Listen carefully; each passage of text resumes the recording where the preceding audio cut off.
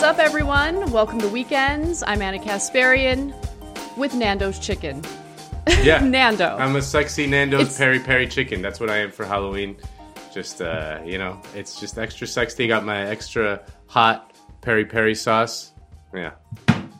I love spooky. it. Extra spooky. I love your costume because it reminds me of, I think we were in DC doing an episode of that fusion show that TYT was doing for the 2016 elections.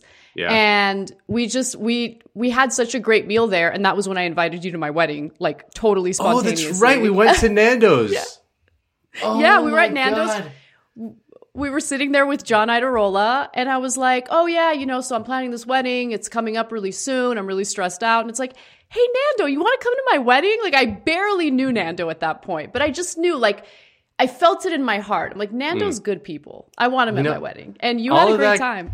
All that stuff happens at Nando's. The good stuff happens at Nando's, and right. For those of you who don't know, Nando's is a British chicken chain. So we're doing this in solidarity with Jeremy Corbyn, who's been smeared as an anti-Semite wrongly and has been kicked out of the Labour Party. So solidarity with Jeremy Corbyn. And if you don't know what Nando's is, I think there's this music video that I found that I think would be a good intro for people. Kale, why don't you run it? You alright, bruv? How you feeling today, mate? You know what? I feel kind of cheeky, mate. How you feeling? Well, I feel kind of cheeky myself. Shall we get a cheeky Nando's? Oi, oi, cheeky. Oi, oi. Cheeky Nando's. Medium hot. Cheeky Nando's. Paradise sauce. Cheeky Nando's. Boneless fries. Cheeky Nando's. Spinach cheese on. Cheeky Nando's. Two sides of my wings. Cheeky Nando's. Peri-peri sauce. Cheeky Nando's. It's out with the boys. Cheeky Nando's. I love it. Cheeky Nando's. That Cheeky was so Nando's. fun. Yeah.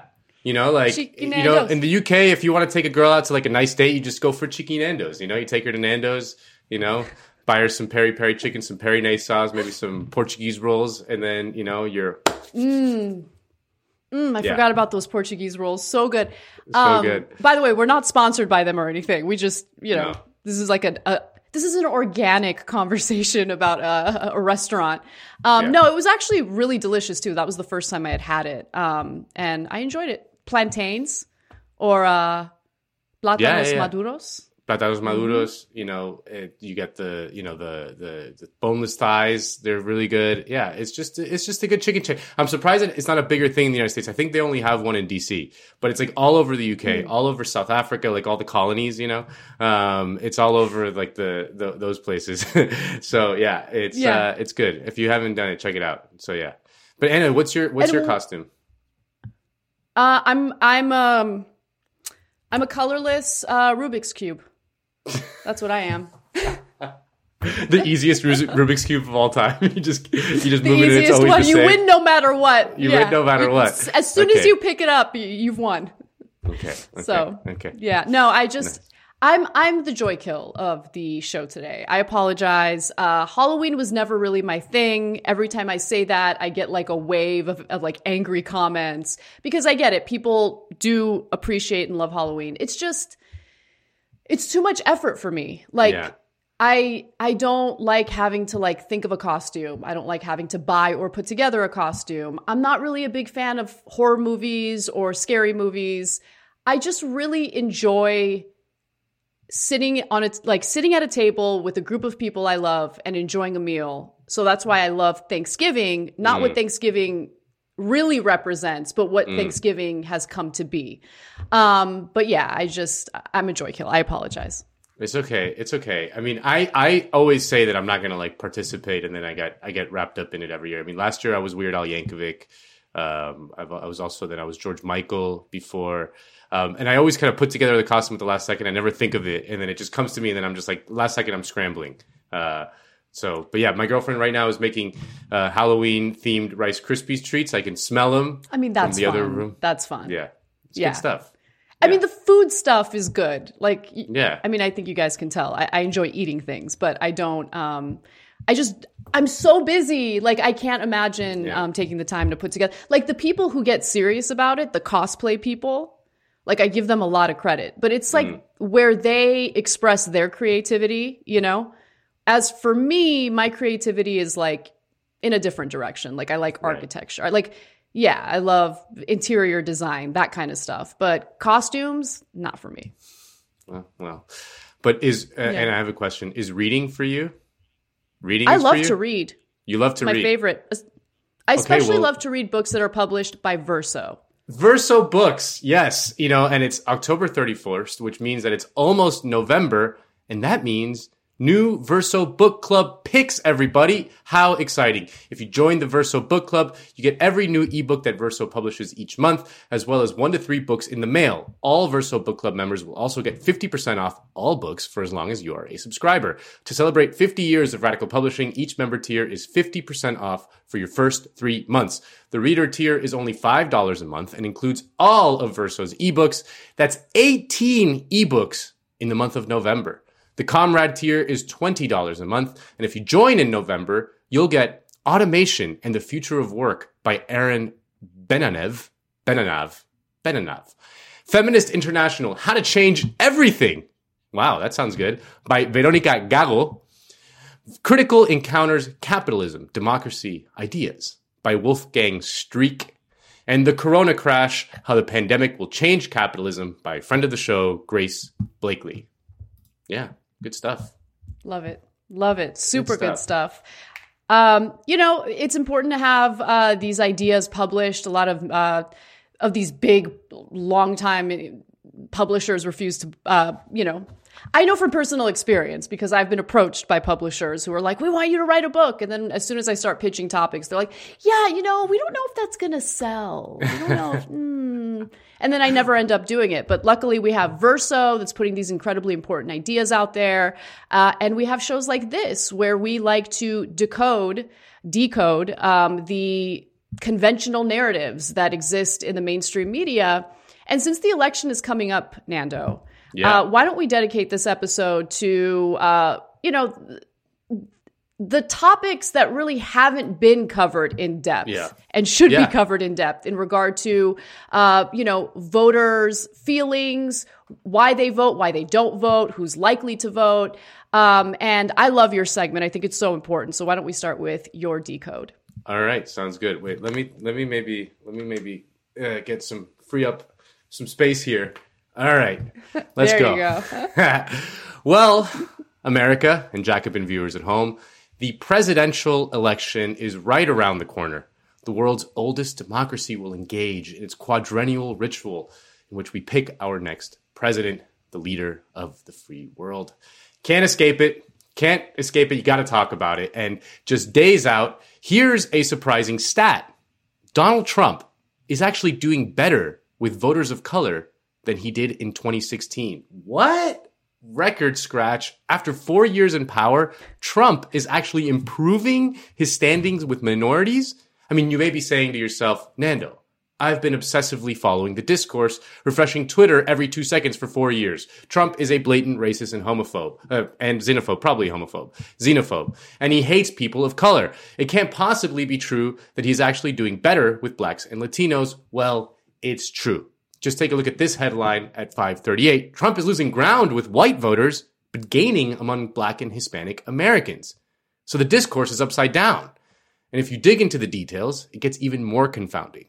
Democratic nominee Joe Biden is attracting more support than Hillary Clinton did among white voters as a whole, especially white women, older white voters, and those without a 4-year college degree, which has helped them build a substantial lead of around 10 points, according to 538's national polling average. However, Trump is performing slightly better than last time among college-educated white voters, and he has gained among voters of color, especially Hispanic voters and younger black voters. So white working-class voters, who everyone was obsessed with and everyone credited with delivering the election to Trump in 2016, are abandoning him big time. According to 538, Trump beat Hillary Clinton amongst white voters without a college degree by 25 points. His current lead with white voters without a college degree, 12 points. But the weird thing is that Trump is also doing better with voters of color, especially younger black voters, and crucially, Latino men. And Torres is part of about or just over a quarter of Latinos who are strongly or somewhat in support of this president. Michelle Mayorga, a New Mexico-based pollster, says the backbone of the support comes from men. Hispanic men in particular are a swing vote. They're a vote that we have to go and get. And while Democrats will likely win the majority of Latino votes overall, the margins are narrower with men. A New York Times Siena College poll found the Vice President Joe Biden leads by 34 percentage points among Latina voters. But with Latino men, his lead is just 8 points. So Biden only has an 8-point lead amongst Latino men, which I think would surprise most people. Now, for decades, Democratic strategists have been dreaming of the permanent demographic majority for their coalition. Back in 2002, Rui Teixeira and John Judas wrote a book called The Emerging Democratic Majority. In it, they argued that in the wake of George McGovern's historic defeat in 1972, the Democratic Party was putting together an alliance of minorities, working and single women, the college-educated and skilled professionals that would simply outnumber the Republican coalition for good. They called this phenomenon George McGovern's revenge. And on the heels of Barack Obama's comfortable re-election win in 2012, which came on the 10th anniversary of the release of that book, Teixeira and Judas gloated in The Atlantic, "We are now 10 years farther down this road, and McGovern's revenge only seems sweeter. Barack Obama has just been re-elected, the first Democratic president since Franklin Roosevelt to win successive elections with more than 50% of the vote, powered by the continuing rise of the coalition described in the book. In the face of considerable economic adversity, Obama won 332 electoral college votes, 9 out of the 10 most hotly contested swing states, and a second term with a coalition that was stunningly diverse." They continued, "It would be hard to imagine a better 10th anniversary present for the emerging Democratic majority. But will this new coalition be able to hold together over the long term? Well, that depends on whether the Democrats can provide this coalition with what it wants and needs. As we said in the concluding paragraph of our book, today's Americans want government to play an active and responsible role in American life, guaranteeing a reasonable level of economic security to Americans rather than leaving them at the mercy of the market and the business cycle. They want to preserve and strengthen Social Security and Medicare rather than privatize them. They want to modernize and upgrade public education, not abandon it. They want to exploit new biotechnologies and computer technologies in order to improve the quality of life. They do not want science held hostage to a religious or ideological agenda. And they want the social gains of the 60s consolidated, not rolled back, the wounds of race healed, not inflamed. If the Democrats can do all that, the emerging Democratic majority could be here to stay." Well, clearly, Democrats failed miserably because in 2016, just 4 years later, we got... You know what I like about this? Number one, I'm in love, and you're in love. We're all in love together. We've done something that nobody's ever done. Oh, yeah. And part of the reason that we all got to feel that sweet, sweet Trump love was that there was a lack of turnout from Latinos for Hillary Clinton. Now, remember what Teixeira and Judas said, that the coalition would hold so long as Democrats delivered to the coalition what it wants and needs. And while immigration is not the sole issue that Latinos care about, it is a sort of a gateway issue. And here's what candidate Obama said about it in 2008. "The American people need us to put an end to the petty partisanship that passes for politics in Washington. And they need us to enact comprehensive immigration reform once and for all. We can't wait 20 years from now to do it. We can't wait 10 years from now to do it. We need to do it by the end of my first term as president of the United States of America." Now, of course, Barack Obama was president for 8 years and comprehensive immigration reform did not happen. And Univision's Jorge Ramos constantly reminded him of that fact. It was a promise, Mr. President. I am going to switch to English because this is very important. I don't want it to get lost in translation. Right. You promised that. Right.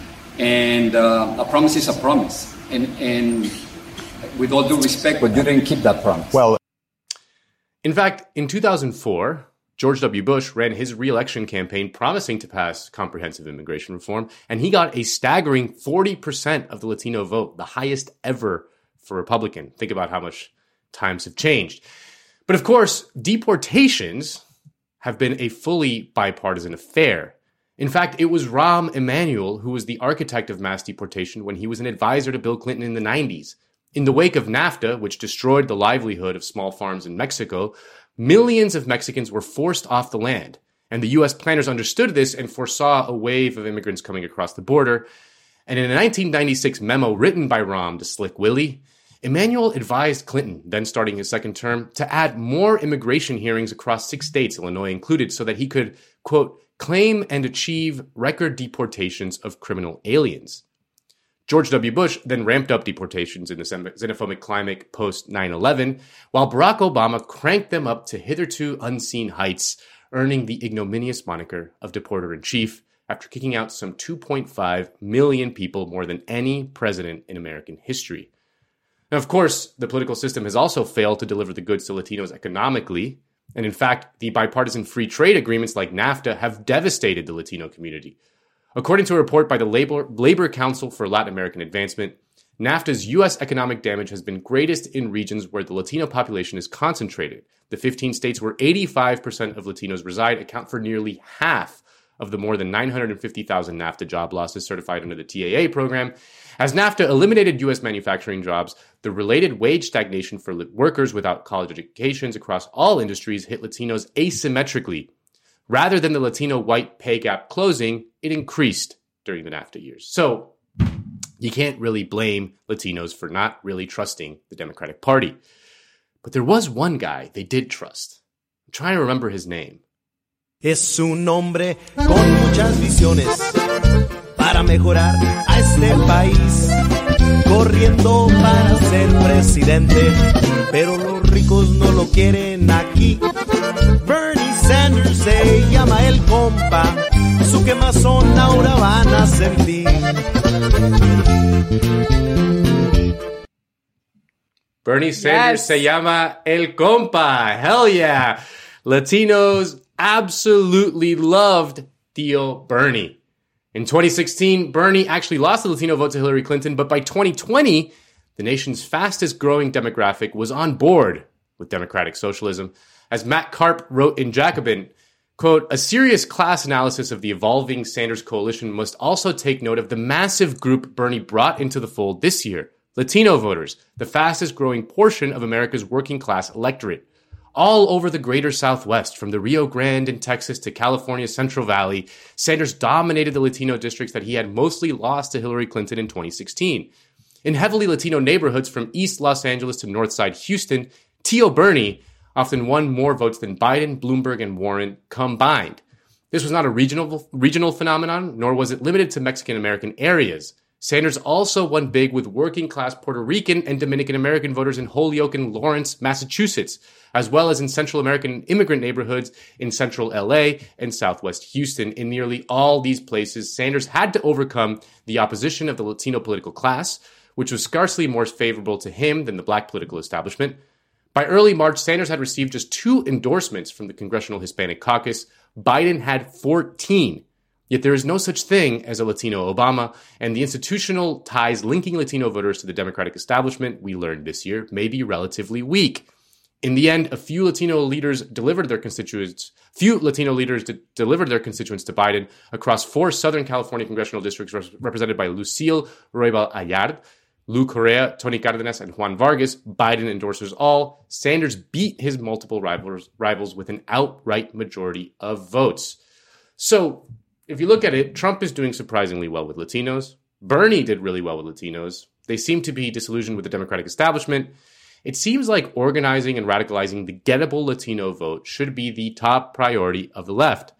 In his postmortem on the Bernie campaign for Jacobin, Conor Kilpatrick made this exact point. Instead of waiting around for the squad to take the lead, we should take a closer look at where Sanders ran strongest this time and start turning those votes into political power. And the first step should be organizing the Latino-dominated communities in the West who went wild for the Democratic Socialist. In a 7-way race, Sanders won nearly 40% of LA County voters, over 50% in some congressional district, yet there are no outspoken Bernie-crat officials representing them. Why the hell not? If we can get a Sanders elected to the Senate in Vermont, what about New Mexico or Colorado or Hawaii? Why isn't the House of Representatives teaming with Bernie-crat congressmen from the West and Southwest? Imagine that. It could happen. It's up to us. If not, we risk losing these voters to the Trumpist right. The Democrats have failed them, but the socialism can win them over. Working-class Latinos could be the key to countering the weight of the newest and hottest demographic in the Democratic Party coalition, rich suburban whites who will never be on board with even mild redistributive policies. Yeah, I love that. Some of the numbers were pretty surprising to me, especially because we're so inundated with media constantly telling us that the number one issue for everyone in this country is identity-related stuff. Mm-hmm. And while I don't doubt that a portion of that is important to some voters, what impacts their lives every single day? It's their material conditions, you know? Mm-hmm. And so you have Bernie Sanders come in and encourage and fire up people who had no interest in voting in the first place, by the way, had completely abandoned electoral politics because they feel like it hasn't in any way improved their lives. And he fires them up. They show up in Nevada in record numbers to vote for him in the Democratic primary. But the narrative that we kept hearing over and over and over again in election coverage was that, the most electable candidate in this field is going to be Joe Biden. And so he's, I think, unsuccessfully in a lot of ways trying to straddle this line between appealing to the wealthy white voters who they care about their tax cuts. Like they're going to go with Trump. They don't care about anything else. Okay. I've seen it I've seen it play out. And then also pretending like he's a better candidate for minorities in the country when, you look at the last few decades and the evidence just doesn't bear that out. And then, of course, he has his slip-ups where he says, you're not black if you don't vote for me. That kind of stuff doesn't play well with people, right? So if someone comes to me and says, you're not Armenian unless you do X, Y, and Z, that's insanely insulting and offensive. And so when you hinge a lot of your politics on identity and then you don't deliver, there are consequences not only for your own election, but for elections to come, right? And the narrative of Biden being more electable, there was no evidence of that. Yeah. It was just a line that everyone seemed to use in corporate media without providing any evidence of it, and then they would move forward. And one other thing about corporate media, I mean, the disdain toward working Americans is real. I was just listening to an interview with Adolph Reed on Useful Idiots. And by the way, we're going to interview Adolph Reed on the show today as well. And they brought up the fact that Joyanne Reed, in response to Bernie's policy of free public college, said that, these are like people who show up to your house and they crash on your couch. They're bums. They're losers. Like people who want free college. The disdain is real. It's there. Yeah. And you can see it in the corporate media that tends to back corporate Democrats. You can see it in the platform of the DNC, which is why, while I do think it's important to get Trump out of office, I also think it's important to be real about what a Biden presidency really means. And I see it as an opportunity. I really think that the left has an opportunity here to compete with the right wing on providing a much better alternative to what we're going to experience during Biden's presidency if he gets elected. Yeah, and with Latino voters, I mean, this is something that you know well, is that, politicians, we watch politicians bend over backwards for Cuban American voters in Florida. There's 900,000 Cuban American voters in Florida. There's something like 800,000 Puerto Rican American voters in Florida. But overall in the Latino vote, there's 70% of them are Mexican Americans. Some Mexican Americans dominate the sort of voting bloc broadly understood as the Latino vote. And if Biden comes in and continues with the deportations, right? I mean, it's just going to, with Mexican Americans, think about the numbers. 2.5 million people deported under Obama, and there was between 11 and 15 million undocumented people in this country. I mean, just by sheer numbers, these people have social links, they have friends and they have aunts and uncles and cousins or whatever. People personally know a lot of people who have been deported in the Latino community. So think about how traumatic that is to be deported from your country, from the country that you're living in. You just get forcibly removed. It's a pretty traumatic thing. And for Obama, constantly use the excuse that the Republicans in Congress, the Republicans in Congress, the Republicans in Congress. You could, as president, you have pretty broad authority to slow that down, to minimize it as much as you can. There's no law that you need to pass. It's not like the federal agencies are just, doing stuff on their own. If the president were to intervene, they could stop the deportations pretty dramatically. They have broad latitude to do it, and it's such a disastrous thing, and it creates so much cynicism amongst Mexican Americans, especially and Central Americans, that if Biden does that again, if he ramps them up again, like, you could lose a lot of these people to the right wing. I mean, they're going to be like, okay, well, both these parties, like, it's the same. It's that cynicism is like Tinder for the right. That's what they feed on.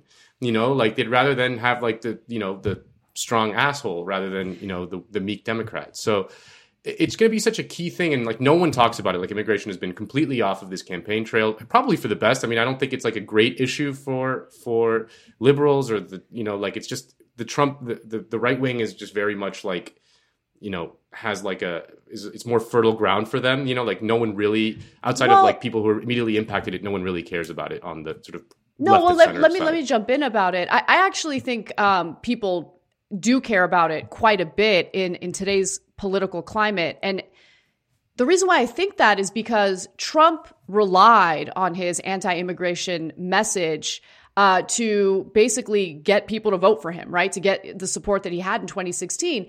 And people like to automatically assume that it's because we live in a deeply racist country. And to be sure, we do have racial issues in this country. There's no question. However, we also have to look at people's material conditions, right? And so there's a lot of anger. There's a lot of frustration about the economic situation that the majority of Americans are living under right now. And it creates an environment that's easy to exploit for divide and conquer strategies. So, I agree with you. I'm glad that topic wasn't like front and center with this election, because to be quite honest with you, especially during the pandemic, when so many Americans are feeling the financial pressure and the lack of help from the federal government, it would have been so easy for Trump to come in and say, oh, you're experiencing this because these people are taking your jobs. These people are causing harm in your communities. It's just easier for the right wing to message that. And Democrats haven't been able, because they haven't really addressed the material conditions of Americans. They haven't been able to have a competing message or a counterpoint to that. And one other thing, I'm curious, because whenever I see Democratic candidates make all these mistakes in their campaigning, I think about the mindset of the failure strategists that they're paying an insane amount of money to give them advice for. So do you think that this necessity to appeal to Cuban voters in Florida, who overwhelmingly are Republican, do you think that comes from this need to just increase the chances of winning that state because of the Electoral College? Because in California, I mean, there's a huge Mexican population in California, of course, and California is always going to vote blue. Mm-hmm. So do you think that's why Biden has decided to focus on Cuban voters who are just not going to, I don't think they're going to vote for him? No, I mean, well, you can make the same. I mean, obviously, there's a ton of Mexicans in California, but there's tons of Mexicans in Texas. If there was an effective organizing effort in Texas to organize the millions and millions of Mexican Americans who live there, imagine if the Democrats were able to flip Texas for good. Like, they would never lose an election. Like that's game over. You know what I mean? But there is the obsessive focus on Florida because it's seen as a traditional swing state, and because Cuban American voters are much more well organized. I mean, they have those political links to power centers in Washington. I mean, the history of it is we all know. It's like just because they're very serviceable for U.S. empire interests and stuff, whereas Mexican Americans are useless in terms of U.S. empire. So, but those links are real and those power centers are real. There are powerful Cuban Americans in Washington. There are not many powerful Mexican Americans in Washington, even though Mexican Americans dwarf the Cuban population, like absolutely dwarf them in states that matter in elections. I mean, yes, California doesn't matter for the Democrats, but the Arizona matters, New Mexico matters, Nevada matters, and Texas could matter. There are tons of unregistered Latino voters in Texas. Like, but there is just no effort to organize those people. There's just zero. They're just completely invisible from the conversation. Bernie actually attempted, with a very concerted effort, to actually make meaningful ties with these communities. I mean, he didn't do the Warren Julian Castro thing, in which like it was all just superficial bullshit about like, you know, well, we stay Latinx here, you know, and stuff. And it's like, they don't give a shit about that, you know, like they give a shit about, are you going to stop deporting people that I know? Are you going to deliver healthcare to me? Are you going to make my economic life more secure? Like those bread and butter issues. Again, it's not rocket science. It's not some consultant trick about, you know, saying the right words or playing the right song in the thing. It's like, again, politics is much more simple, bread and butter issues that affect people's daily lives, and you can win them, but there is no effort to organize those people. Instead, there's this kind of inertia around the conventional wisdom that you have to, you know, try to outflank the Republicans on the right on issues like Hugo Chavez and Fidel Castro to win Latino voters in Florida.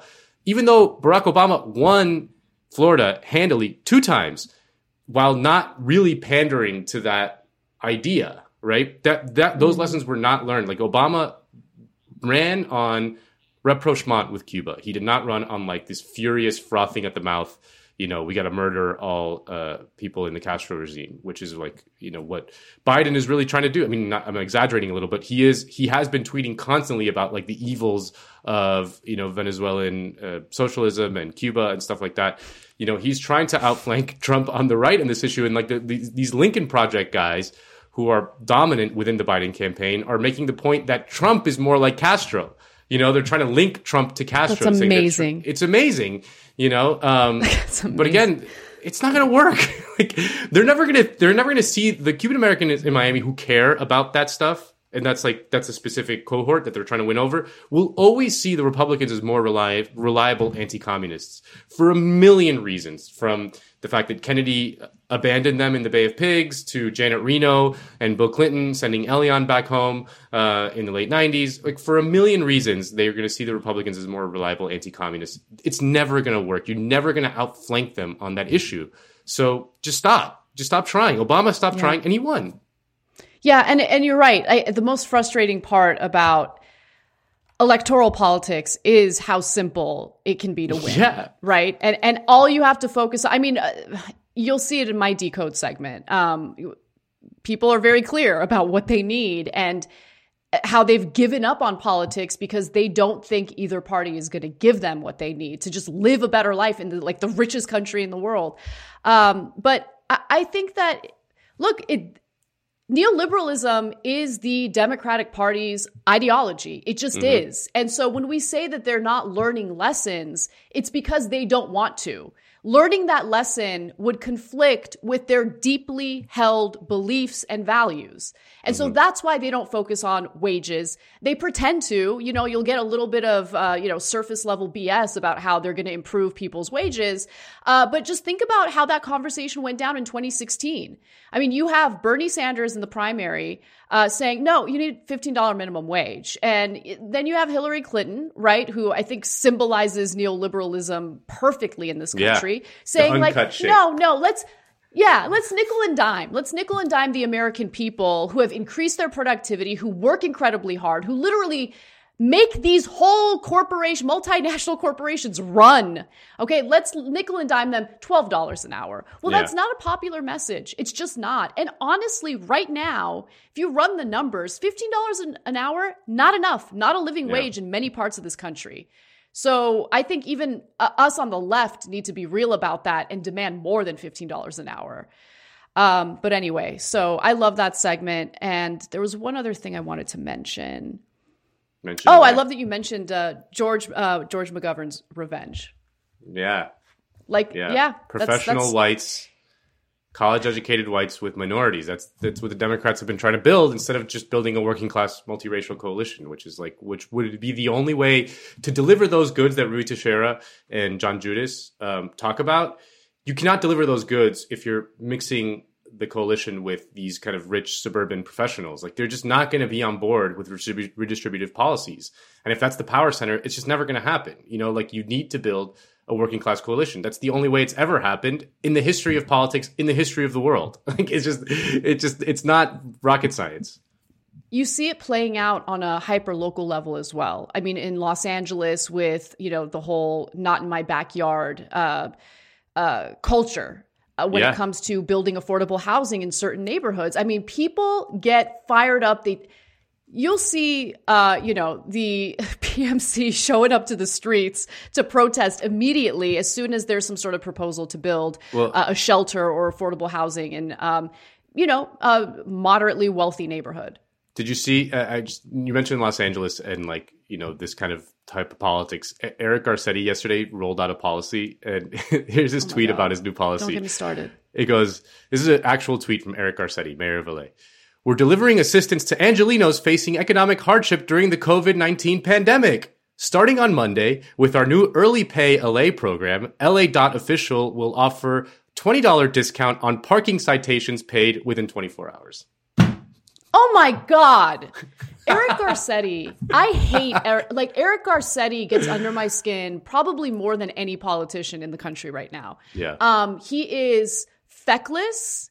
Can you believe that? Ineffective. He is a product of nepotism.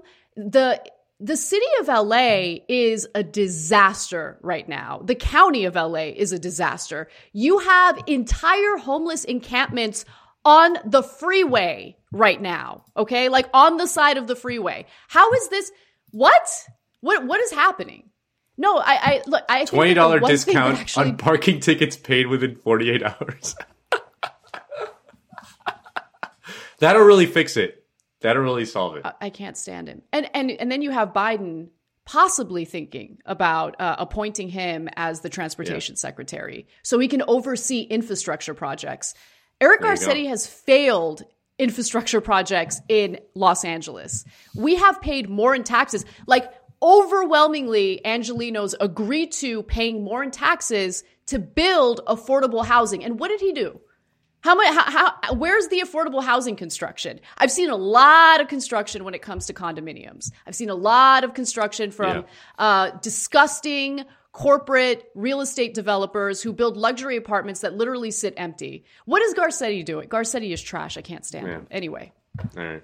You hit a nerve there. Yeah, I know. All right. I know. All right. You let out that energy in your Decode segment.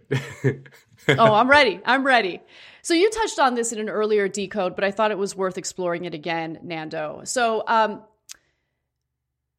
with the general election coming up, rapidly approaching, the question is always about who eligible voters are going to vote for. We've seen countless segments in cable news about it.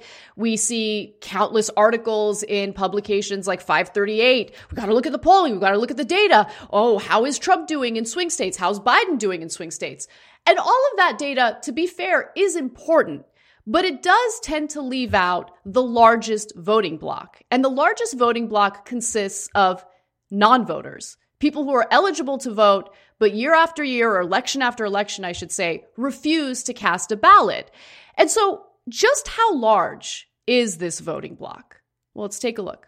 And back in 2016, it's a pattern that we saw there too. For example, 100 million people who were eligible to vote simply chose not to cast their ballot for either candidate. That's about 41% of people who could have voted. And so we're seeing that play out in McDowell County, West Virginia. And as you mentioned, Hallie, this is a county with the lowest voter turnout in the county and in the contiguous United States. So we asked people there why they chose not to vote in 2016 and if 2020 would be any different, especially given that more than 63% of that county chose not to vote in 2016. That's about 11,000 people.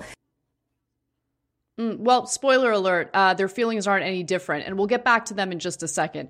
But let's dip into some historical numbers to see what Americans have, what the trends are when it comes to this block of non-voters. Well, since the 1960s, according to the New York Times, between a third and a half of eligible voters have stayed home during presidential elections, resulting in one of the lowest rates of voter turnout among America's developed peers. Since the early 1900s, the high point for presidential turnout was in 1960 when 63.8% of eligible voters or adults voted.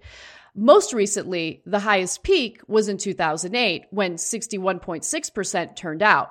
And of course, we all remember that election. That was when Obama ran against John McCain. And of course, Obama relied on this message of hope and change. He presented himself as this progressive, someone who really wanted to end wars abroad and reinvest the money that we had been wasting in those wars into our workers, helping to improve the lives of average, ordinary Americans. And he failed. He failed to do that. He got elected into office, and we all know what happened. Giant bailouts for Wall Street. Virtually no help for Main Street. Average Americans were losing their homes in record numbers. They weren't getting bailed out. And so that message of hope and change was something that was definitely used in campaigning, but Obama's first term didn't actually bear that out. And so that creates a situation of distrust, right? This environment of distrust toward politicians, political leaders, people who promise to improve the material conditions of Americans, but then fail to actually carry that out. So the real question is, why? If so much is on the line, especially in this election, what keeps Americans at home? What is their reasoning? And fortunately, we did hear from some of the fine people over at West Virginia. Let's listen. I don't have TV. I don't have internet. Well, I have internet, so I have nothing to get on the internet with, you know what I mean? So I'm pretty far behind. And I bet you a lot of us around here are, because we're poor. I don't know nothing about Joe. I ain't never heard nothing about him at all since I've been here. So Donald Trump, I know a little bit about him for the past couple of years. 1, Trump is good. 2, Biden, however you pronounce his name, he's good too. But like I say, I can't judge either one of them. It's the same community. It ain't never going to change. Because if it was going to change, none of us would look like this right here. Here in Welch ain't changed in last 3 or 4 presidents. Nothing's changing. These are people who are living in poverty. The first woman we heard from says that she has the internet, but she doesn't have a device to even utilize the internet on. And their economic situation has remained the same regardless of who's in office, regardless of whether it's George W. Bush, Barack Obama, Donald Trump. They haven't noticed any change in their material conditions.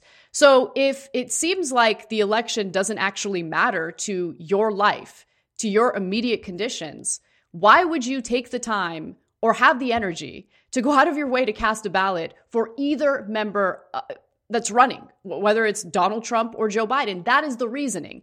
And the first woman also noted that I haven't heard from Joe Biden because he's not doing campaigning in McDowell, West Virginia.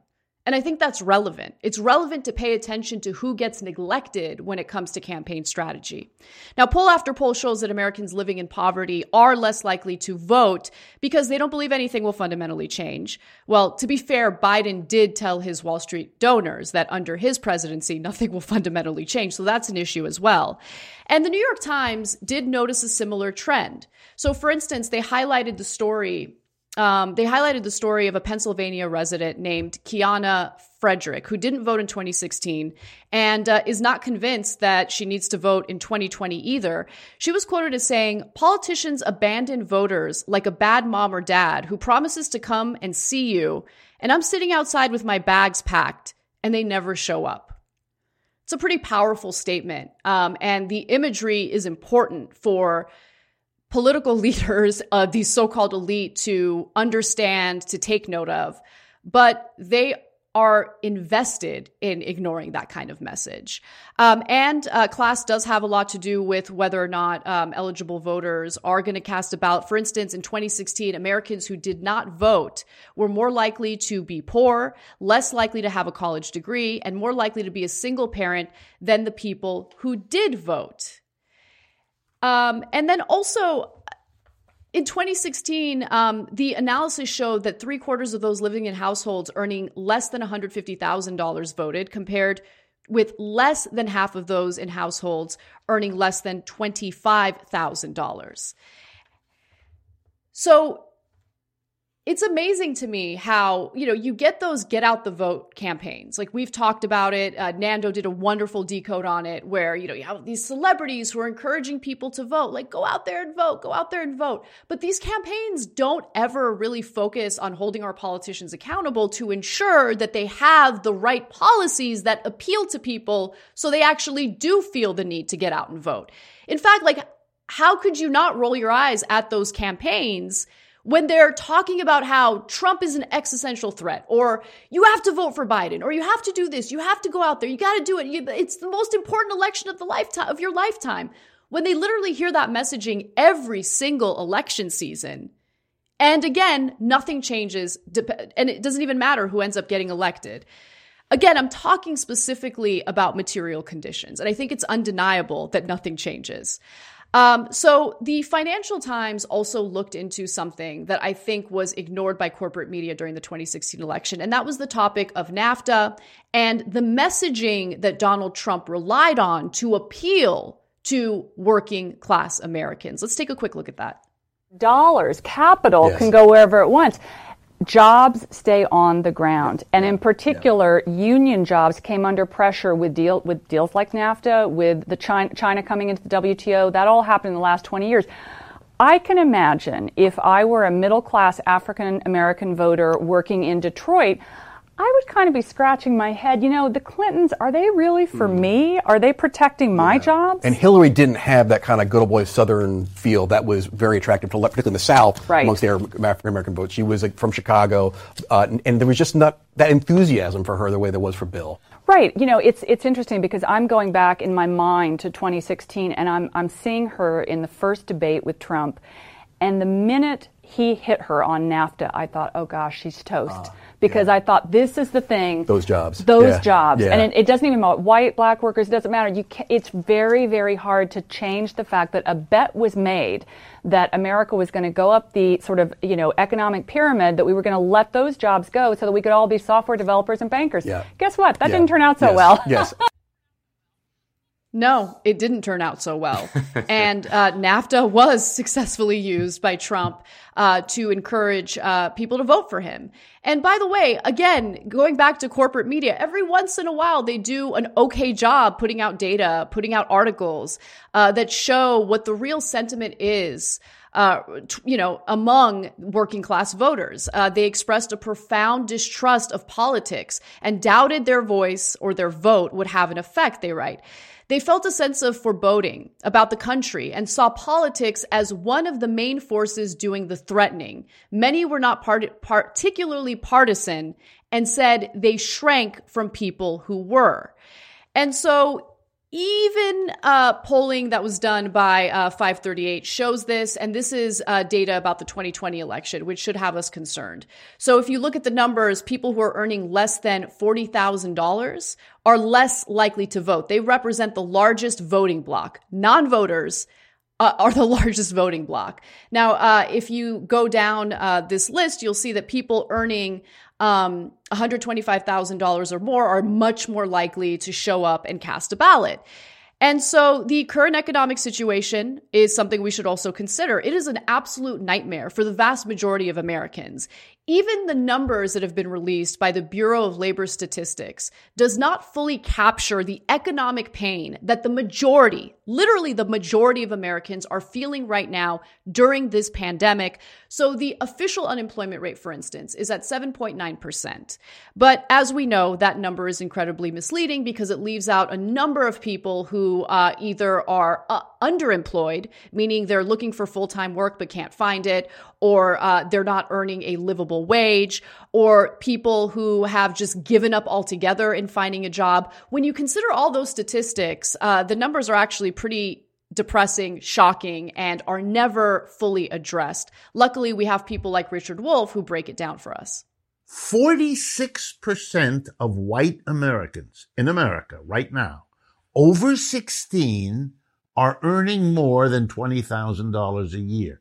46%. That means the majority of white Americans over 16, the majority, are not doing a full-time job earning $20,000 or more. And among black Americans, it's 40.8%. So the majority of whites and blacks in our country that are over 16 don't have a full-time job earning $20,000 or more. So that means 54% of working age white Americans are not earning more than $20,000 a year. Just let that sink in for a second. I mean, I didn't even know it was that bad. I knew that the economic situation for the majority of Americans was pretty terrible, but these numbers are just absolutely devastating. And when you have one candidate say to, again, Wall Street donors, nothing will fundamentally change. And then you have an unhinged lunatic who pretends like he cares about the working conditions of Americans or the economic conditions of Americans. It really does put the Democratic Party at a disadvantage. And the fact that the Democratic Party refuses to acknowledge that is beyond frustrating. So rather than focusing incessantly on Bernie supporters who might not vote in this election or who might vote third party, honestly, a very negligible portion of the electorate, maybe the Democratic Party needs to take a good hard look at the very issues they have intentionally abandoned in order to appeal to their Wall Street donors or to Lincoln Project Never Republicans. Never Trump Republicans.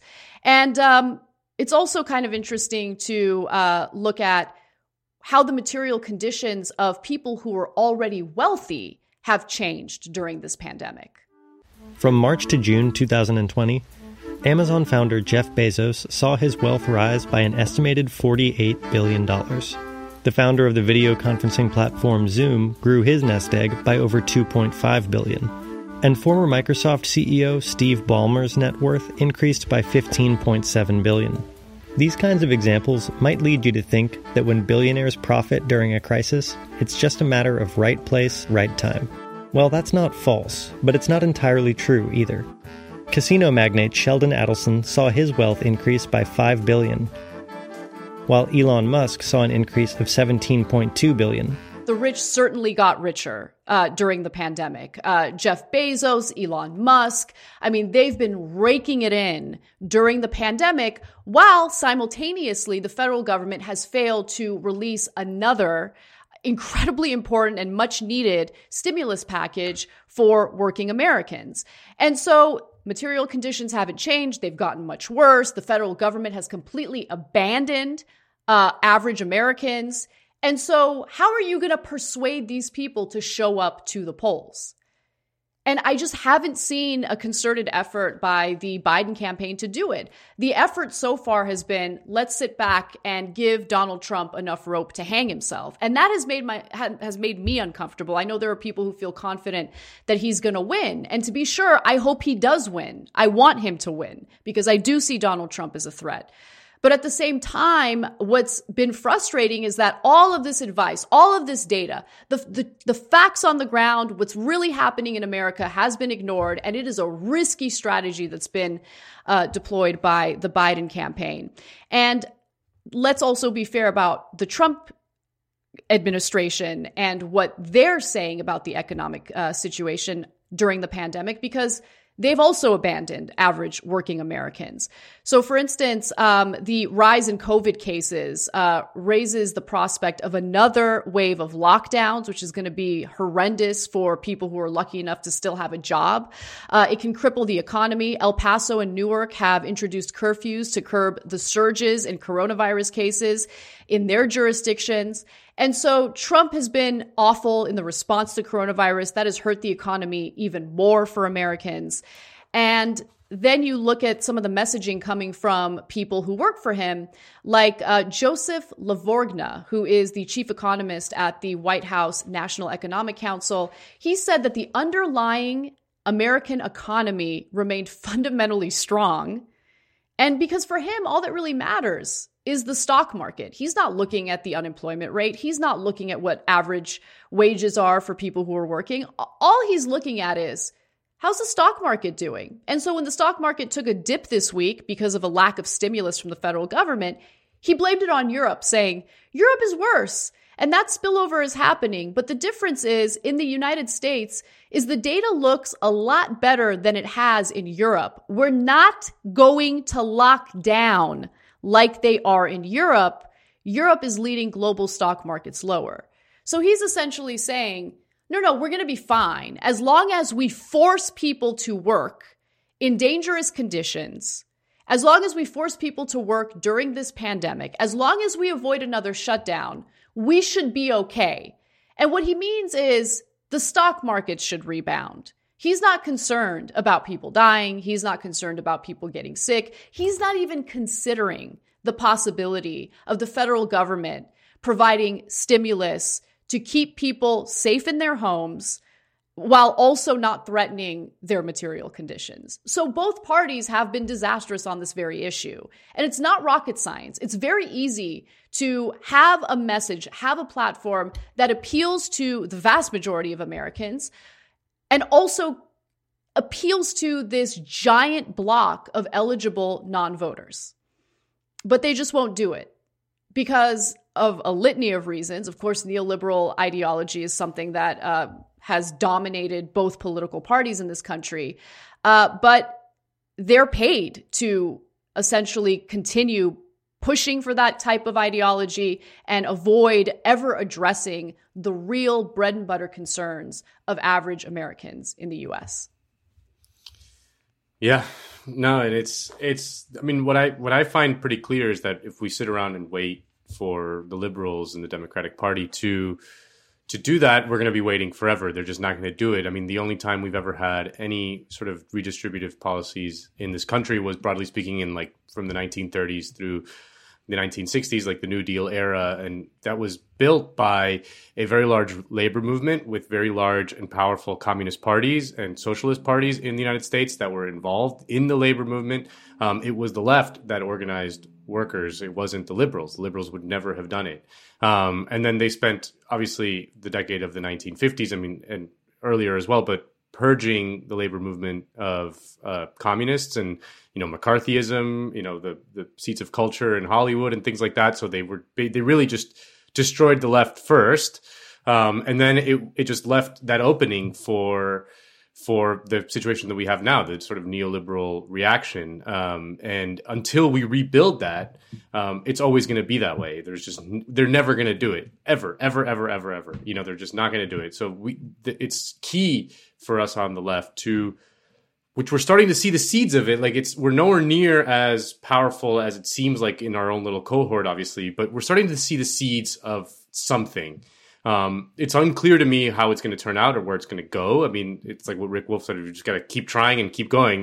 They never stop. You just got to hope that, the work is successful. But until we do that, that is our job. It's never going to be their job. They're never going to do it. It's just literally our job to do it.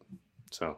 No, you're absolutely right. And I think, assuming Biden wins, there will be a fantastic opportunity for the left to organize. And again, this is the important part, to provide an alternative solution to neoliberalism, right? Mm-hmm. To provide a solution that counters what Republicans are going to propose. Look, Republicans are going to propose bootstraps, get it together. You guys are failures. You don't know what you're doing.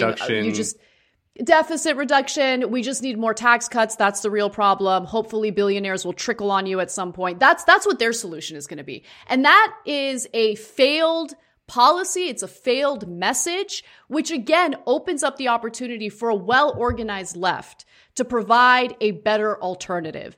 I think the real issue that we need to focus on, to be honest with you, is how do we organize effectively and how do we not get distracted by divide and conquer tactics that will be deployed by neoliberals? No, and those videos of West Virginia are heartbreaking because West Virginia was the sort of center of hotbed radicalism in the labor movement for decades, and West Virginia was voted Democrat up until not that long ago. I mean, Joe Manchin's still there. I mean, he's kind of like a sort of inertia from that time, but West Virginia used to vote Democrat and used to be sort of a radical left like population, and it's just been completely destroyed. I mean, that legacy is just completely destroyed, ignored, and you get what happens in the wake of that is what we saw there. Just people just completely off the, out of the system, completely beaten down, alienated, with no means to exercise power in any meaningful way. I mean, it's horrible. It's horrible. It is. I didn't know this until recently, but do you know where the term rednecks comes from? No, actually, I don't. It actually comes from West Virginia, but not for the reasons that, you would think. It's because when workers would strike in West Virginia, they would wear red handkerchiefs around their necks. And so they were referred to as rednecks. And I didn't know that. I learned about it, through, what was that candidate's name? There was a candidate who was running in West Virginia who was incredibly strong in his rhetoric. Swearingen? No, it wasn't Paula Jean. I'm forgetting right now. I apologize. I'll remember. But, he said it during his campaigning, and I was like, oh, yeah. That's Rick Ojeda? That's strong. Yeah. Yes. Richard Ojeda? Yeah. Yeah. So look, I disagree with him on a few issues, but his style of speaking appeals to me. I'll just leave it there. Yeah. The strength in his convictions, I think, is something we don't see from many Democrats these days. Yeah. So, do we have our guest with us? I think we do. Yes, we do. Oh, nice. Okay. Let's do it. Let's talk to our wonderful guest today. Adolph Reed joins us to discuss lots of issues, including this upcoming election. Thank you for joining us. So I was listening to your interview on Useful Idiots, and I really liked it, especially because you talked a little bit about, some of the ways that, working Americans are covered in the corporate media, and how, the disdain toward working Americans is pretty obvious, and how they share that disdain about working Americans with no problem, and then immediately jump to kind of these divide and conquer tactics that avoid, the material conditions of the majority of Americans, while focusing on some of the identity stuff that they think will help Democrats win and beat Donald Trump. Can you elaborate on that a little bit? Yeah, I think so. To be honest, I can't quite recall the Useful Idiots thing, but really, I've known for a long time, because I've been around and seen it for a long time, that going back at least to the Nixon administration, when Nixon tried to depict the working class through a cultural stereotype, right? Conservative, white guys, not much education, et cetera, et cetera. But then with Reagan, this mythology of what the working class is, or of who the working class is, got kicked into high gear, and Democrats, or the emerging neoliberal Democrats, took on the same notion, right? The same idea of what the working class is, and the symbolic image was Joe Sixpack, right? And the Joe Sixpack was a stereotype of a willfully ignorant, bigoted, sexist, racist guy. Pardon me a second. I'm going to stop this thing. No worries. Yeah, I thought I set it up. A house phone. Haven't heard one of those in a while. Yeah, no, I know. It's got a life of its own, too. But anyway. All right. It should be done now. Yes. Okay. Pardon me. But so the working class, through a cultural of the reversal, right, got depicted as a bastion of every kind of conservatism you can possibly imagine, because the only kind of conservatism anybody wanted to talk about anyway was social conservatism, because economic conservatism by Reagan's first term was pretty much hegemonic already. I mean, I've always said that, or I've said this since 1980 anyway, that Jimmy Carter was basically the warm-up act for Reagan. And we've been, and from that perspective, a financial sector-driven understanding of economic policy has been dominant, at least since the Carter administration. And if you sort of tease it back a little bit, you can see, you can trace the zygote back to the Kennedy administration, because that's when the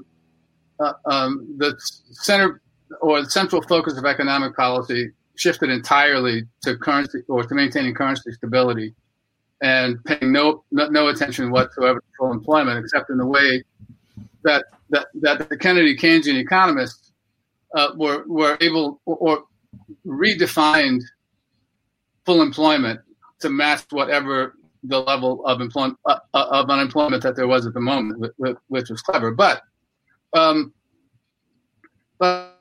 I've known for a long time the role that the social sciences played in the U.S. After World War II in sort of squeezing class out of public discourse and out of social imagination, and especially any notion of class was rooted in the political economy. But it's really only because, of course, of working on this book, I've been working on it for too long now, that I've come to see just how central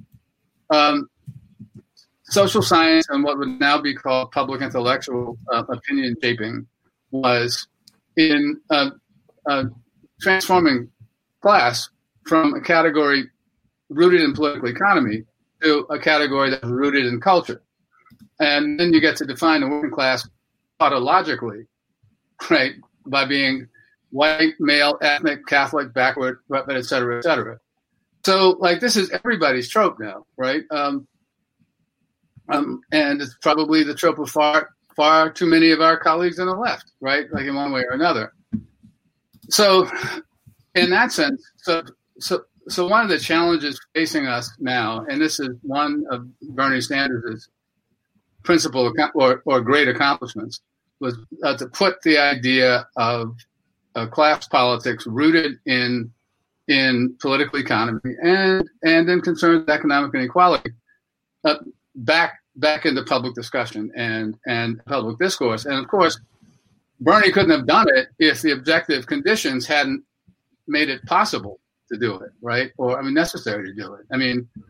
If we think back to the Great Recession, I recall, I think it was CPR, maybe, who did a report a year and a half down the road, that found that within a year, the top 20% of income earners had pretty much gotten back everything they'd lost, right? And everybody else has recovered since. Things have gotten worse and worse and worse and worse. And I just put this on the table, which goes beyond like the purview of the question, I guess. But not at all. That, when we look, not just in the U.S., right, but in the fate of the so-called pink tide governments in Latin America, what's happened in Greece, India, Hungary, Poland, I tossed in Boris Johnson in the UK and elsewhere. One possibility for us to consider seriously is that it may well be that neoliberalism is coming close to exhausting its capacities to deliver enough stuff to enough people in any one of these societies to be able to sustain its legitimacy as a nominally democratic order now, right? And if so, what that means, what that could well mean is that there are only two ways forward. One is in the direction of authoritarian neoliberalism, right? Because frankly, democratic institutions has never really been the fun part of neoliberalism for the ruling class anyway. And the other direction is stepping off toward some kind of social democratic like vision or a commitment to government in the public good, right? And for the public good. And I think the challenge for the left, and yes, now Biden is whatever Biden is. I mean, the slogan I came up with at one point is Biden Harris 2020, because sometimes you just have to clean the damn bathroom. But that's all that's to be expected from that, right? You have a clean bathroom. The ideal outcome from this election is that we'll have to fight against them for 4 years, right? Get ready for something else. And frankly, the great danger of the Biden-Harris administration, as I see it, is that they won't address anything. They'll paper over the contradictions, like in the same way that the Obama administration did. And 4 years or 8 years down the road, we'll find ourselves up against a more competent and serious Trump. Yeah. But then that leads to like a discussion of what the left's mission is and how we need to think about what that mission is, and maybe we can talk about that too. Absolutely. Not too long. No, not at all. I want to talk about, because I think this is an important thing for the left to understand. I want to ask you about the racial wealth gap, which is a very cited statistic. It's constantly cited. I mean, the white families make something like 13 times more than black families on average. I mean, I saw Matt Bruenig at the People's Policy Project put out a post which he talked about it. If you remove the top 10% of earners from the white cohort and you remove the top 10% of earners from the black cohort, the bottom 90% of both more or less make the same. There's still a little bit, but it's more or less the same. That the racial wealth gap is really driven by the top 10% of earners. And it strikes me as like maybe one of the key statistics that reinforces what you're talking about of how identities paper over class differences. Oh yeah, I think that's absolutely correct. And I mean, it's also worth noting Robert Manduka found that the key to explaining the racial wealth gap is the racial income gap. Right. So, I mean, that has other implications, right? And in fact, the reason that the income gap hasn't changed much over the last half century is that although blacks' income has increased across the board right over that period, it's the intensifying pattern of income inequality overall, right? That has kept the overall the overall racial income gap pretty much stagnant, right? So that the concentration of wealth and income at the top, right, at the very top, and there are a handful of black people close to the very top, and a lot more than there were. And this is maybe the more important fact: probably 4 times more or more, rich black people basically than there were in 1968. But the thing is, I mean, this is the thing for me, right? I've been trying to figure out because even the most cursory and casual observation as you walk around the streets shows that Black America or class and income differentiation among Black Americans have increased significantly over the last 50 years, right? So what's the point in apart from a certain kind of emotional satisfaction? What's the point in insisting that that's not true, right? In insisting that that Black American status in the society is what it was under Jim Crow, or what it was under slavery, right? And I think I'm starting to get a sense of an explanation, and that I have to think the corporate rush to show how woke they are right after the George Floyd and Breonna Taylor murders, and the $2 billion that such great friends of human equality and justice as Jeff Bezos and Walmart, right, have pumped into Black Lives Matter organizations or into 501c 501c3s and NGOs and the like. And it's that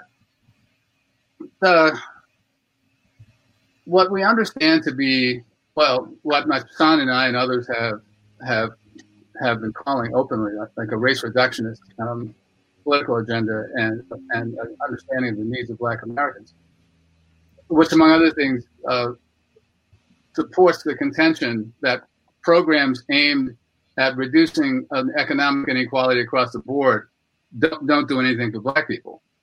The silent statement there is that they don't do anything for rich Black people or for upwardly mobile Black people, or don't do that much for the professional managerial strata, right?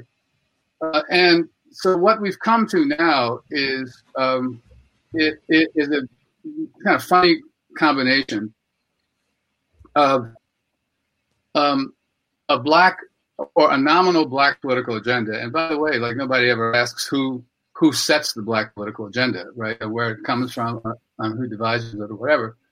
But a Black political agenda that is skewed, the more it looks like concrete policies or practices, the more clearly it's skewed toward the interests of the entrepreneurial and investment classes and people who vie to be professional representatives of the racial voice, or as I call them, professional racial voices.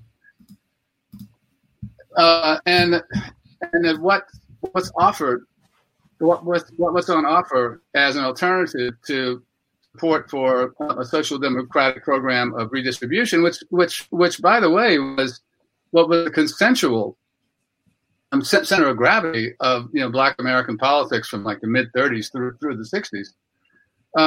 But now activists even reject that and claim that it doesn't do anything for Black people because they've committed, by and large, to racializing the working class, right, as a white phenomenon. Right? So every time Bernie Sanders made some appeal to the working class, or anybody else does, they get blasted for being racist because somehow working class doesn't include Black people.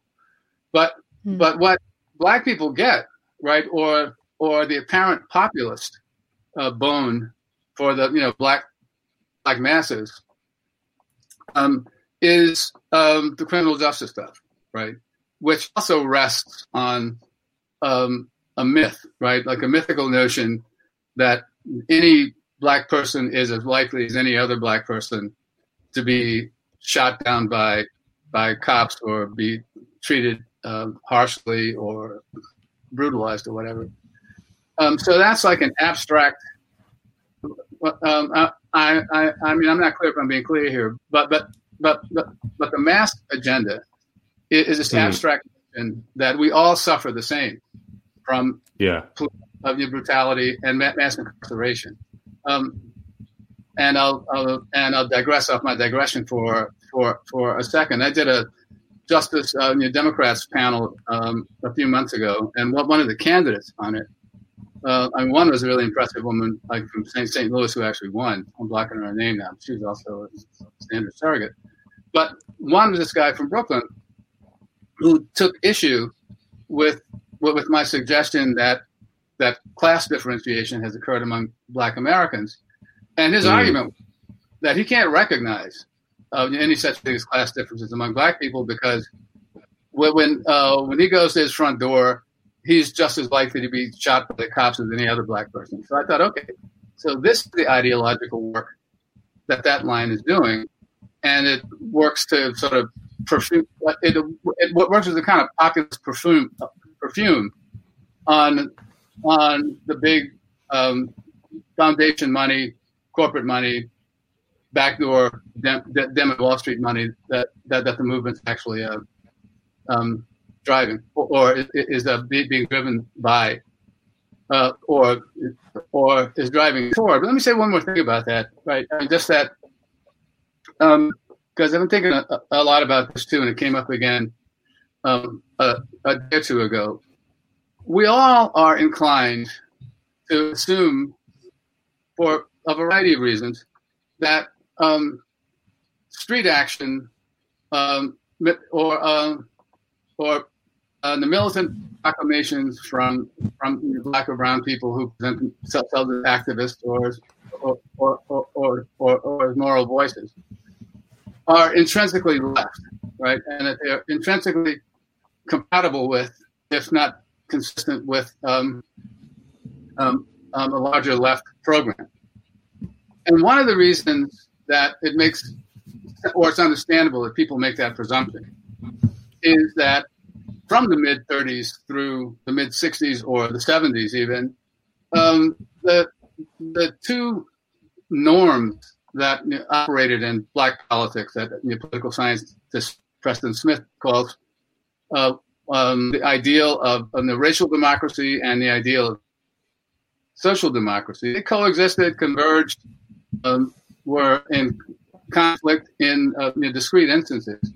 It was also the case that the segment of the society, apart from black Americans, that was most dependably supportive of black political agenda or an agenda of racial justice were people on the left. So they coexisted. But just because they coexisted doesn't mean that they're intrinsically the same or even compatible, right? The ideal, right, of the norm of racial democracy is a society that operates off the basis of strict equality of opportunity, right, or radical equality of opportunity. Where the goal is to remove all the fetters, all of the arbitrary or bigoted fetters on blacks or other non-whites being able to pursue equality of opportunity on the same basis as everybody else in the society. That doesn't necessarily require a commitment to a social democratic program or like even any commitment to a notion of any sort of notion of racial equality, of economic equality across the board. And I think we got a problem now that so many people are accustomed to presuming that what comes out of the precincts of militant black voice is not necessarily compatible with a left program, but it's not, right? Like it doesn't have to be. I mean, I've sometimes had people say to me, "Well, why are you so harsh on people who are fundamentally our allies?" And my response is always, I wouldn't be harsh if I thought they were our allies, but my point is that they're not. Yeah. No, yeah. Yeah. So question about that, because, when you take a step back and you look at how certain, let's say, congressional races play out, specifically congressional races where you have, a socialist candidate, someone further to the left challenging an incumbent Democrat. Mm-hmm. It's incredible how quickly that race will devolve into accusations of racism, sexism, anti-Semitism, whatever. I mean, pick your poison. Against the challenger, right? The progressive or the leftist who's challenging the incumbent Democrat. Right. And if you're following it, it just comes off as incredibly disingenuous. It comes off as nothing more as a way to smear someone who's coming forward with a different set of economic policies that would certainly improve the lives of everyone across the board, regardless of, gender, sex, all of that stuff, race. But it's amazing how quickly, at least some portion of the left falls for that narrative. Mm-hmm. And I think that that's part of the reason why we've had difficulty in winning, to be quite honest with you. And so do you see a more effective strategy to mitigate that? Yeah, I see a couple things. First, I'm going to say that I'm offended that you said and all those other things and then just tossed race in there with them. No, I'm joking. But no, believe me, I know you're joking. Damn, we're about to make headlines. Party who would pull that move, though, right? I mean, ideally, you know better than to ask them. Well, yeah. Well, look. I mean, first point is that all politics in a class society is the class politics, right? So the question is not whether or not say Black Lives Matter is a class politics or whatever we think of as race radicalism. It is a class politics. That's foregone because you're in a class society. The question is which class does this politics connect with, and which class's interests does this politics connect with? When I was still teaching at Yale, this was like in the late 80s, and I have some of my Black colleagues would say things to me like, well, Adolf, you have to understand that there's more to life than economics, right? And, healthcare and stuff like that. And I would think, because I was still like too genteel or too nice a guy or too chicken shit or whatever, to say, yeah, well, that's kind of easy for you to say, isn't it? Because you're an Ivy League professor and you know all this stuff, right? And it's still kind of like that, right? I mean, even the more radical sounding demands like abolish or, defund the police, polls have shown consistently, and you wouldn't even need the polls if you spent any time hanging out like in working class Black communities. Black people don't want to abolish the police, right? They want the police to come when they need them to come. Well, my son and I have been joking that nobody with a car and a TV set wants to abolish the police. That's just a fact of life, right? Especially in a highly stratified society with a lot of poor people in it. But the bigger problem, they just want the police to actually do what they're supposed to do in protecting and serving them. Yes. Right. Yeah. Right. Exactly. But I think that the problem is that that the moves that you talk about, right, are the red baiting, right, and it's funny how they've managed simultaneously to invert race baiting, right, to point it back the other way, and to make it the same thing as red baiting, right, but that's what the deal is, and after we saw not just the Black political establishment, but the Black corporate media establishment, and even the Black activist establishment, if you want to talk about it, right, about such a thing, like the people who perform the Potemkin politics of speaking for Black masses in very articulate ways, typically on MSNBC. The way that they all immediately, right? What went after Sanders? Should say something about the class character of that politics. Now, I know that part of it is that their main interest, right, is for, and I think this is true of the reparations thing too, and I'll explain that in a second as well. Their real political interest is to make certain that all discussions of the interest of Black Americans in political life be understood through the rubric of race. Why?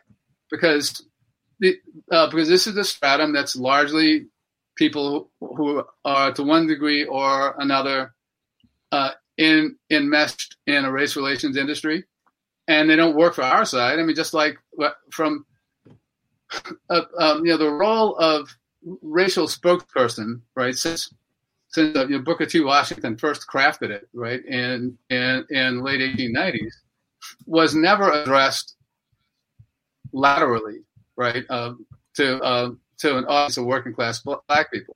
It was always addressed to the ruling class, and was always linked to an objective of sort of holding the franchise of defining what Black Americans' interests are. And that's a reason as well that the briefs that explain the roots or foundations of current inequality that appears in the form or even worse, can made can be made to appear in the form of racial disparities. Where do we go to get the explanations? We go to Jim Crow. We go to some discriminatory facets of the New Deal. We go to slavery. We go to the dystopian Shangri-La of Afro-pessimism, right? Where like nothing has ever changed, and Black people are suppressed by ontological anti-Blackness. That insistence on maintaining race as the sole frame of reference for talking about any claims that are to be made by or on behalf of Black people to the state or other governing institutions is by definition threatened by politics that says, look, let's look at what all working people share, and let's try to come together around the solidarities that we share, right? That we have common. Build the solidarities on the basis of common problems, and then to whatever extent you need to have like a racial diversity training, you can have it from on the basis of that solidarity. But that's not the point, because the point isn't to change the society, right? The point is, and like this is true of all of the disparitarian stuff, that, and maybe this is something I should have said from the very outset, that what we've got is a difference between a demand that we focus exclusively on inequalities that are produced within capitalism, and not at all on those inequalities that are produced by capitalism.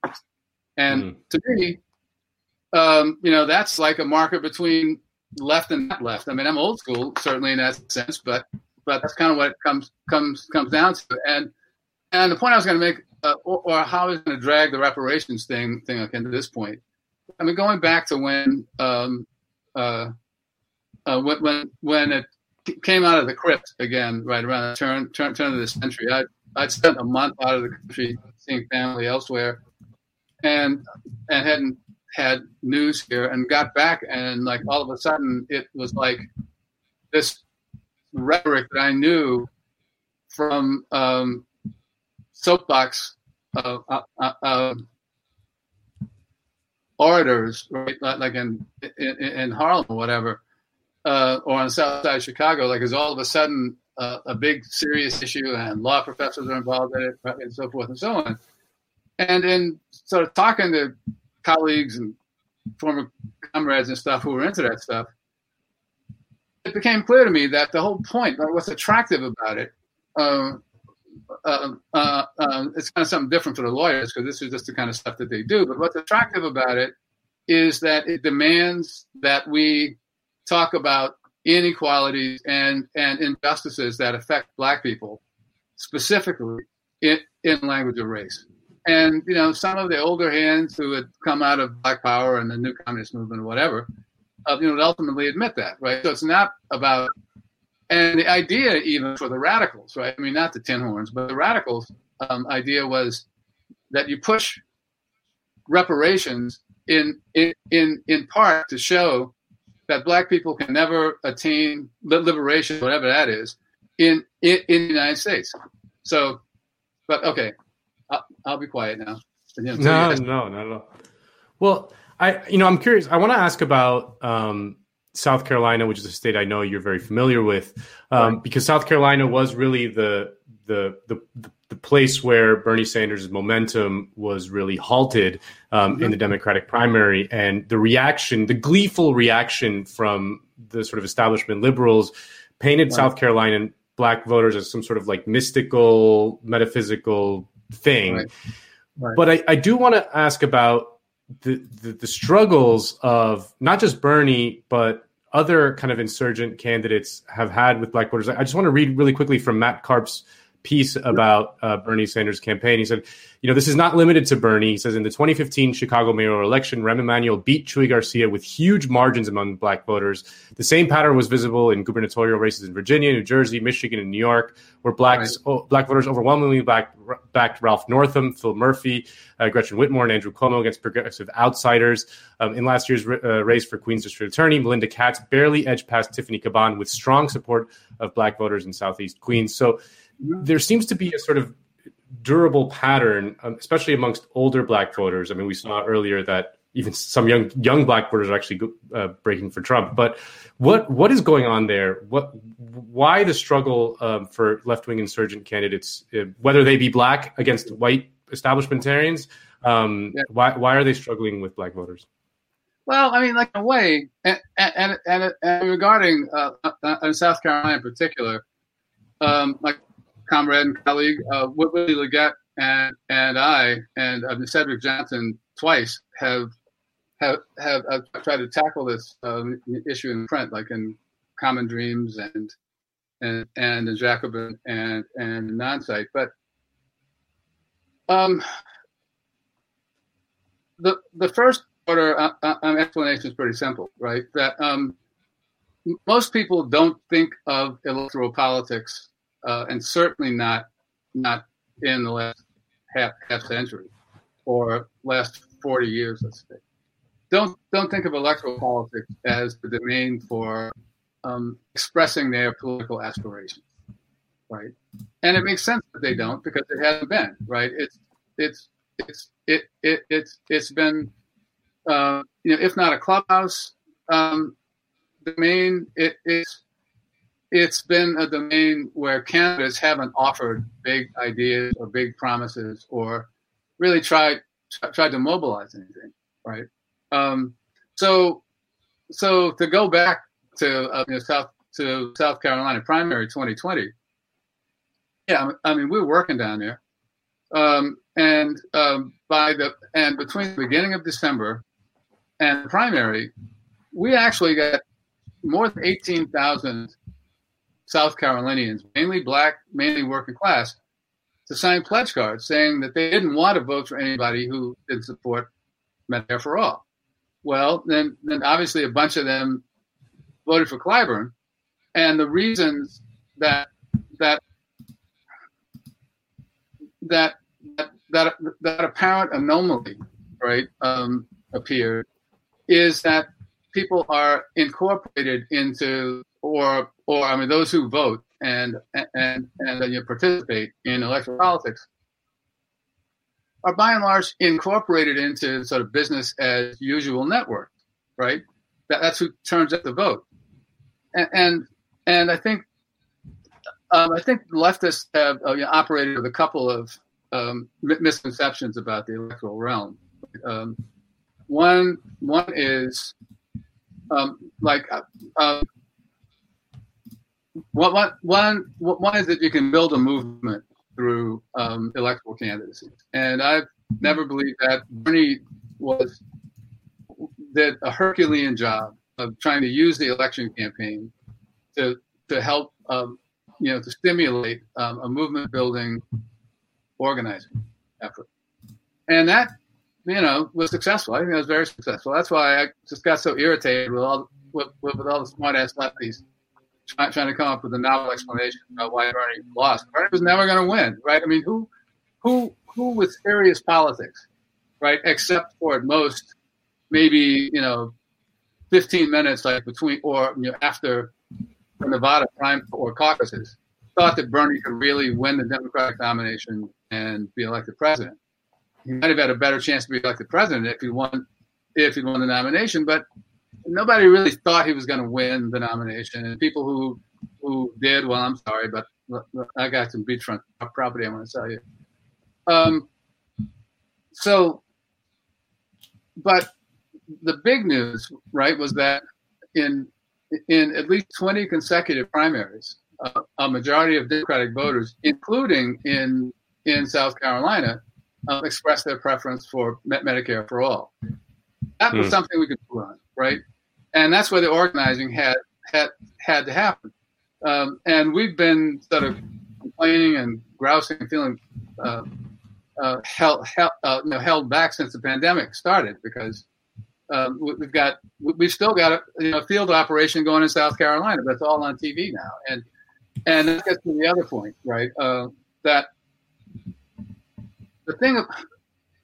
Well, one of the core problems with the left, and I trace this back to the new left, even, but the notion that all we need to do is get the right ideas and a properly charismatic person and some earnest volunteers, and we can use the election or use election campaigns to knock the shackles off people's eyes, to overcome four decades of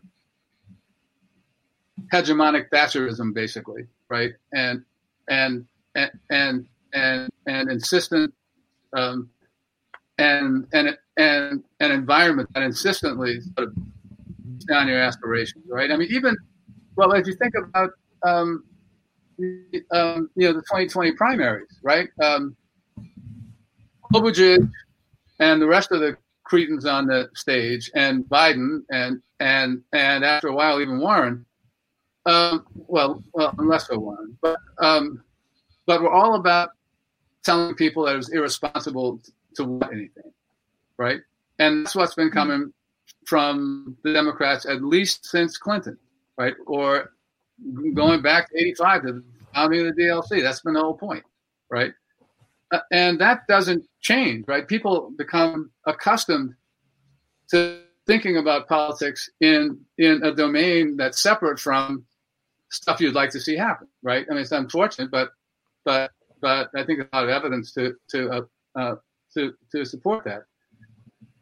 So the problem is, though, that to the extent that that's how we proceed and want to have and indulge the fantasy that maybe, I could kick this off, I don't know what, the WTO, whatever, that something can happen, right? Some big intervention can come and reshuffle the deck, right? Reset the playing field, right? Is just wrong. And I know that a lot of it has to do with a sense of urgency, right? Because things are so bad and getting worse. But the reality is we didn't get into this situation overnight. We're not going to get out of it overnight. And we certainly aren't going to get out of it if we continue to try to treat the movement like it's a frat or a sorority where you've got to prove that you're worthy to be let in. And worst of all, that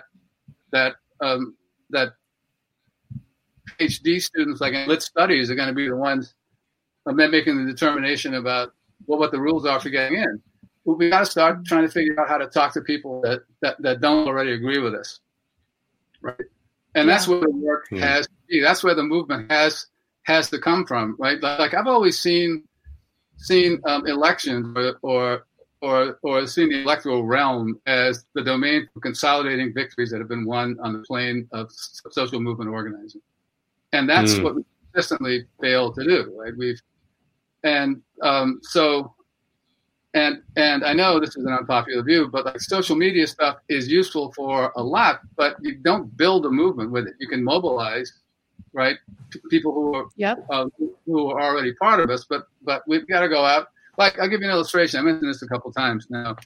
For the Sanders campaign, actually almost exactly a year ago, I did a gig at the Steelworkers Hall in Georgetown, South Carolina, just south of Myrtle Beach, about halfway between there and Charleston. And there were a few rank-and-file white workers there, and one guy is about 40-ish, maybe, worked in the paper mill, who said that like he liked a lot of the of Sanders's of the Sanders economic program, but he couldn't understand why the Democrats keep getting distracted into the moral issues.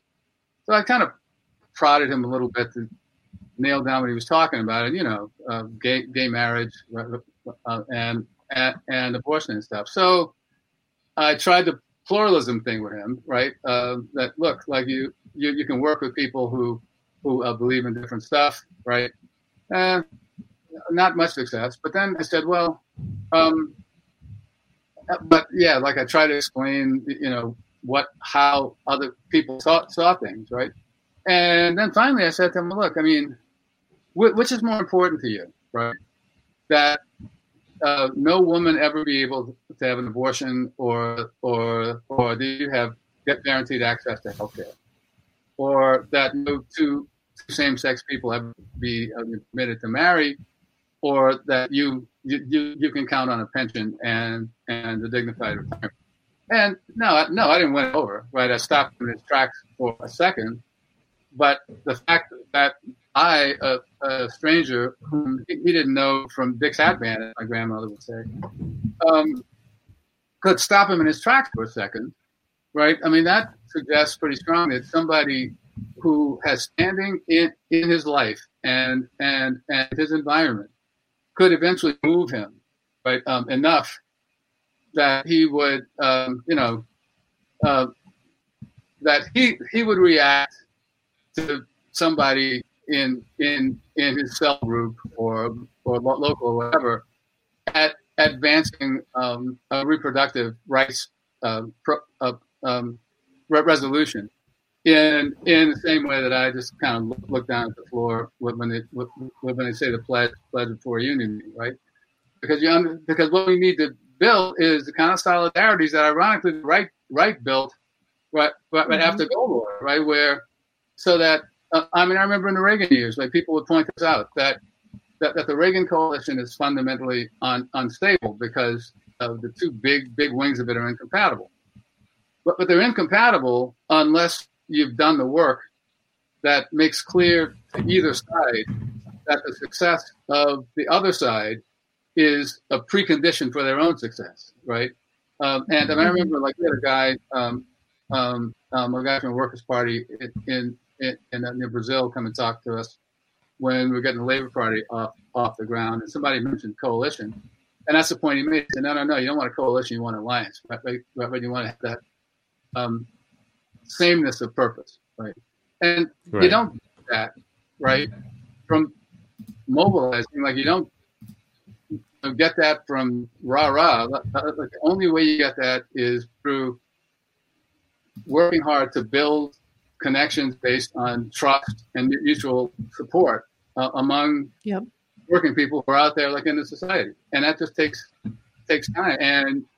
And it takes time, and it takes a lot of work. It takes work that goes outside of simply posting something on Twitter or Facebook. And I think we've seen the lack of effectiveness that comes out of trying to mobilize people through social media.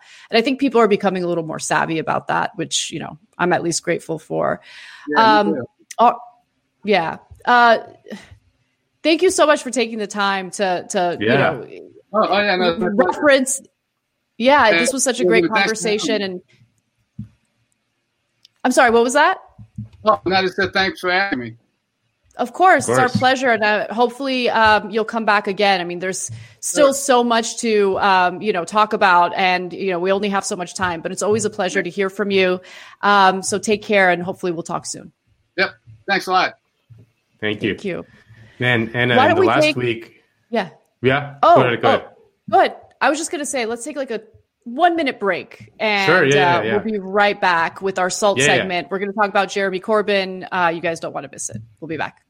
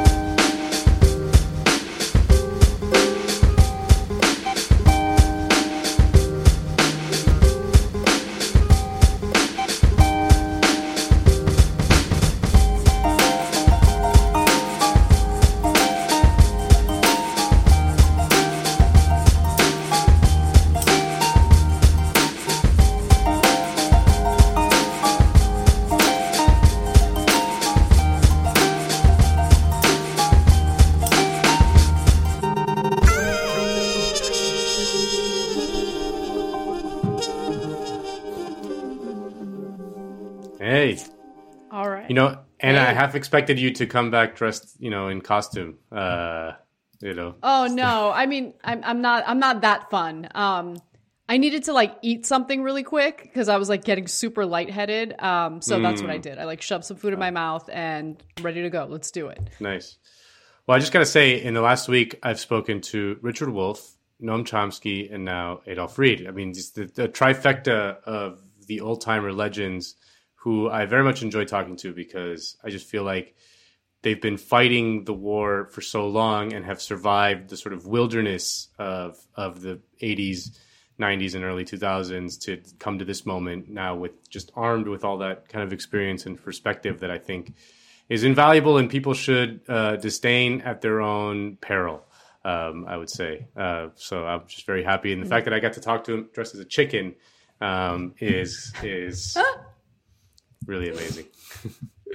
Yeah, it is pretty amazing. And I totally agree with you. And I would definitely add Bernie Sanders to that list because when I think of someone who has fought for, working people his entire professional career, I think of Bernie Sanders. And the thing that always but impresses me about people like Sanders is that it's hard to, put up that relentless fight.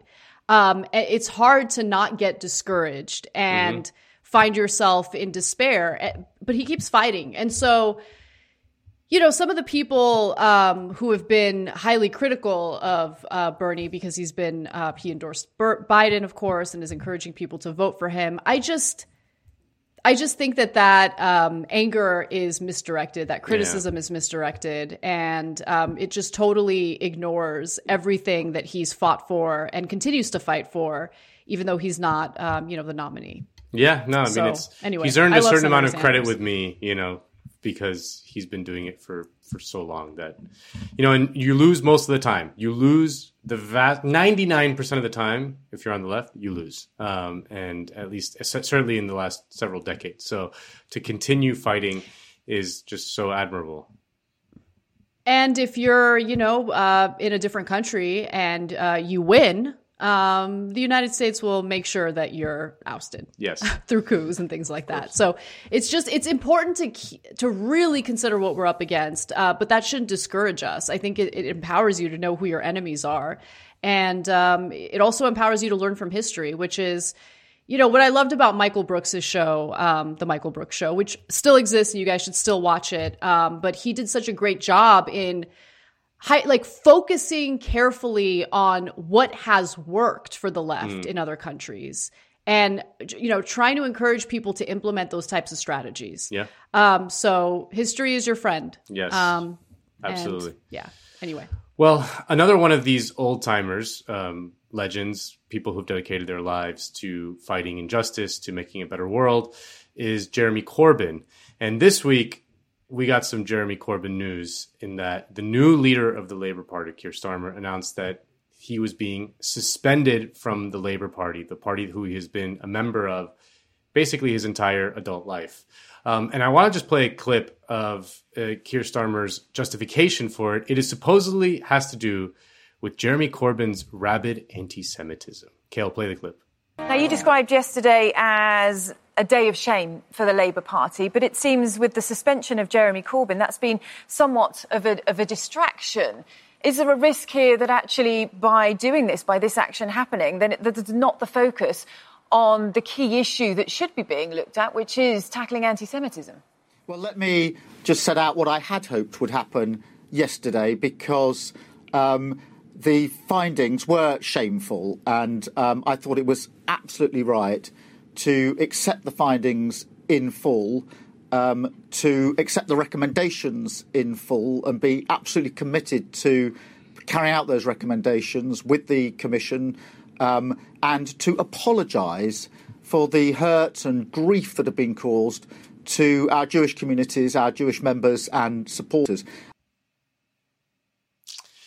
The smarminess of this guy, honestly makes me so angry because it has been proven time and time again. And it was obvious. I didn't even need proof You know, like I didn't even need the proof to understand what was going on, that this was a completely manufactured and fake controversy. Everything about it was completely fake.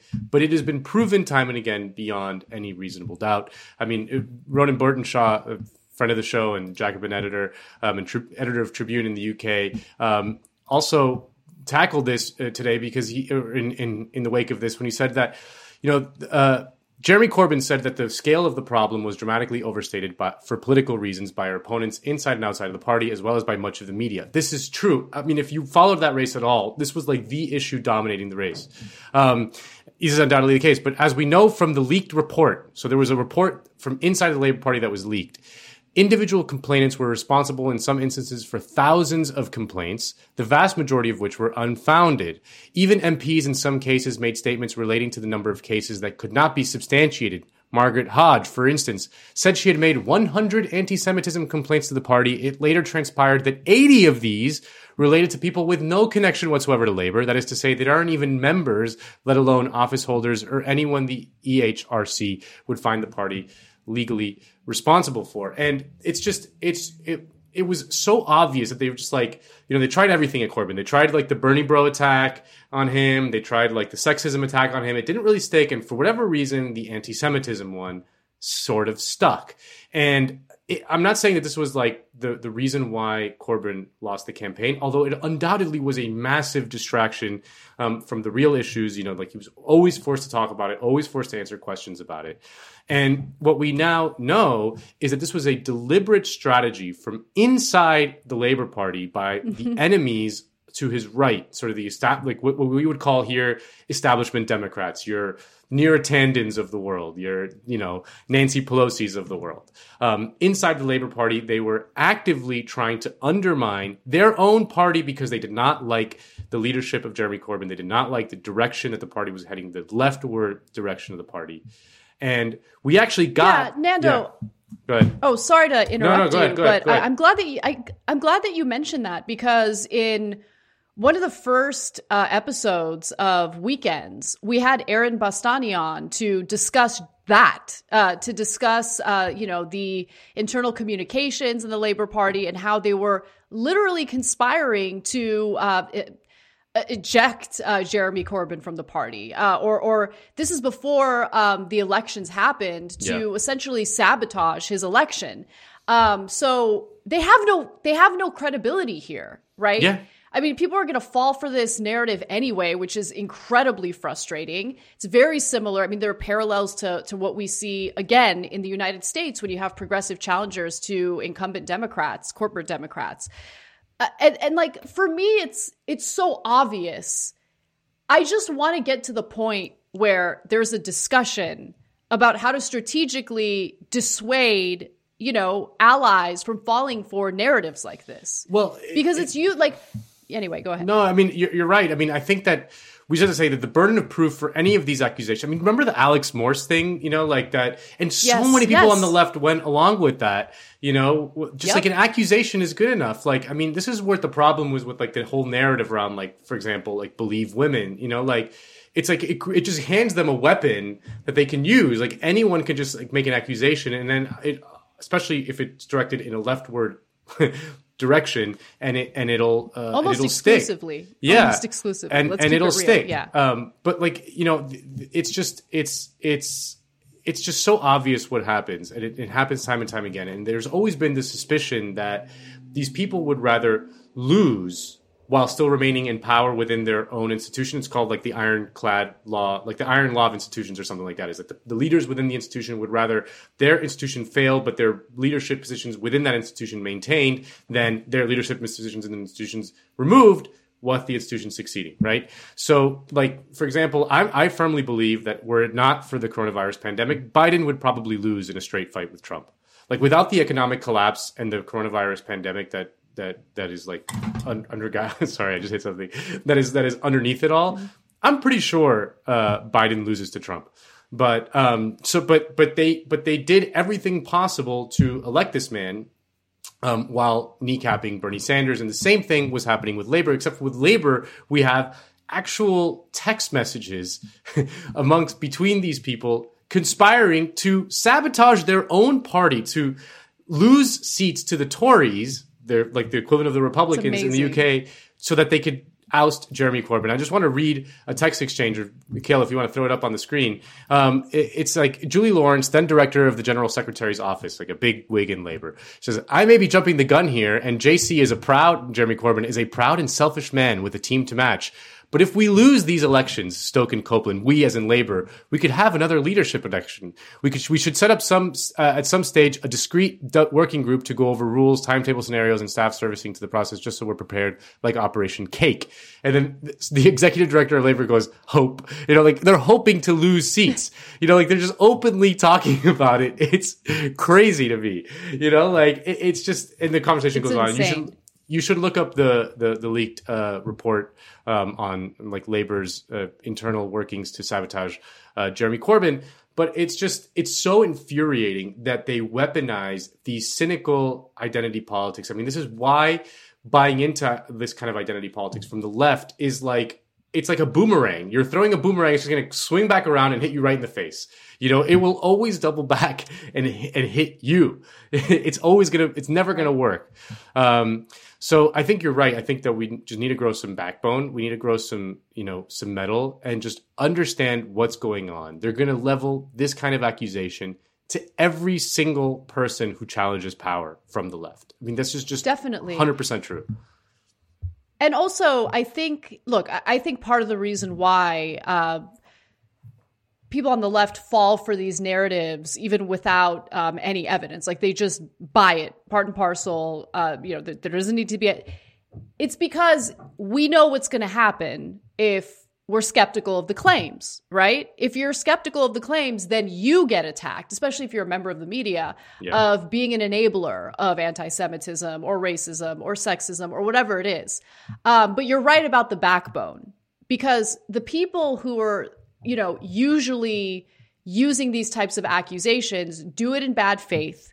They do it because they want to destroy an incredibly popular message that resonates with people, but goes against their own vested interests, right? So let's be aware of who the enemies are. Let's be aware of how disingenuous these accusations are.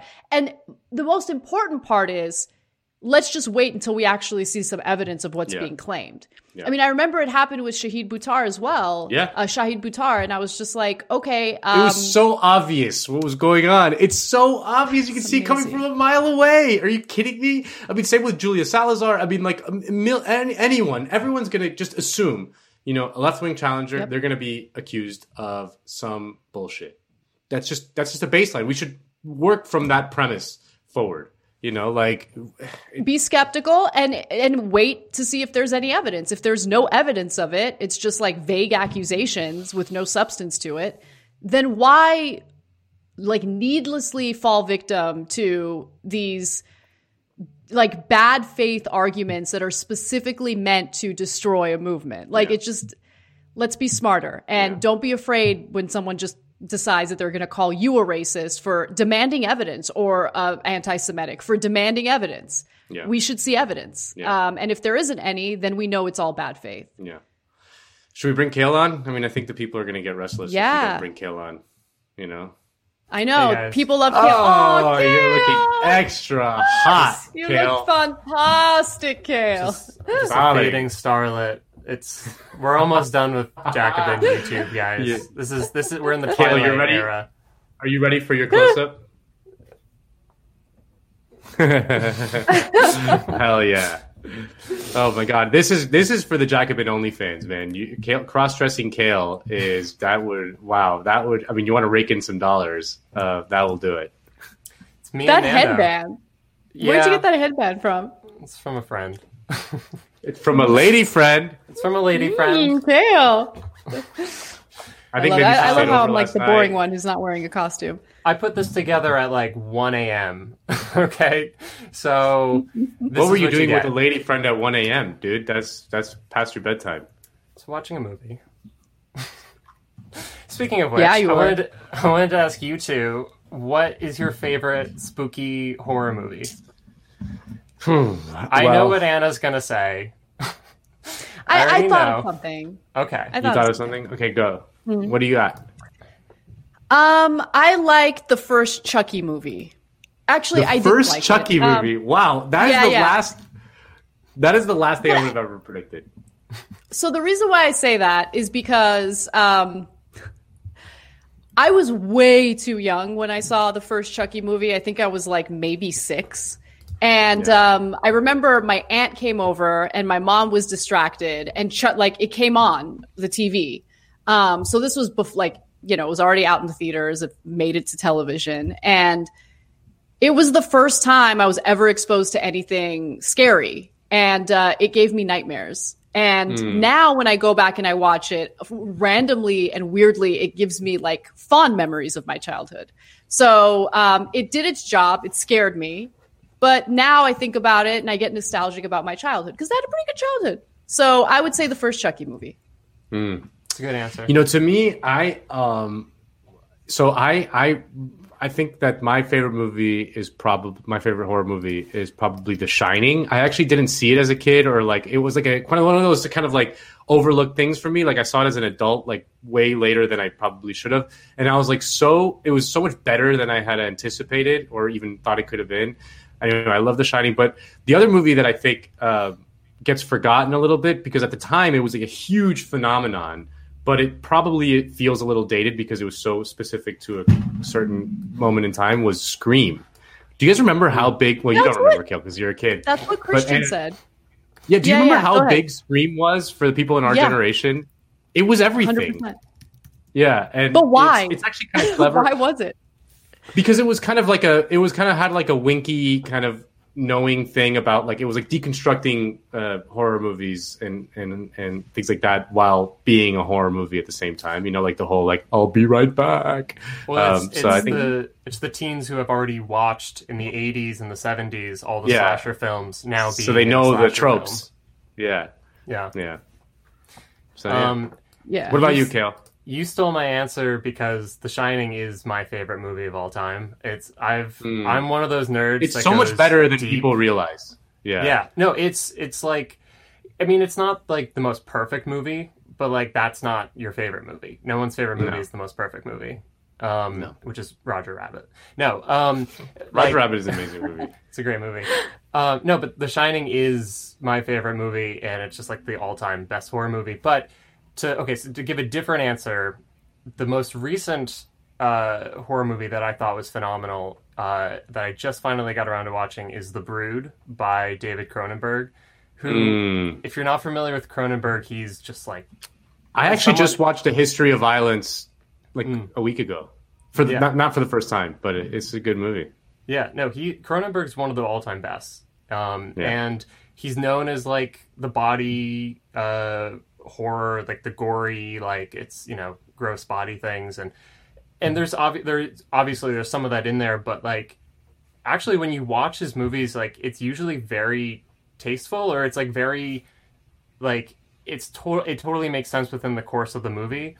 I mean, the most disgusting thing is probably in Scanners when the head blows up, if you're familiar. But yes.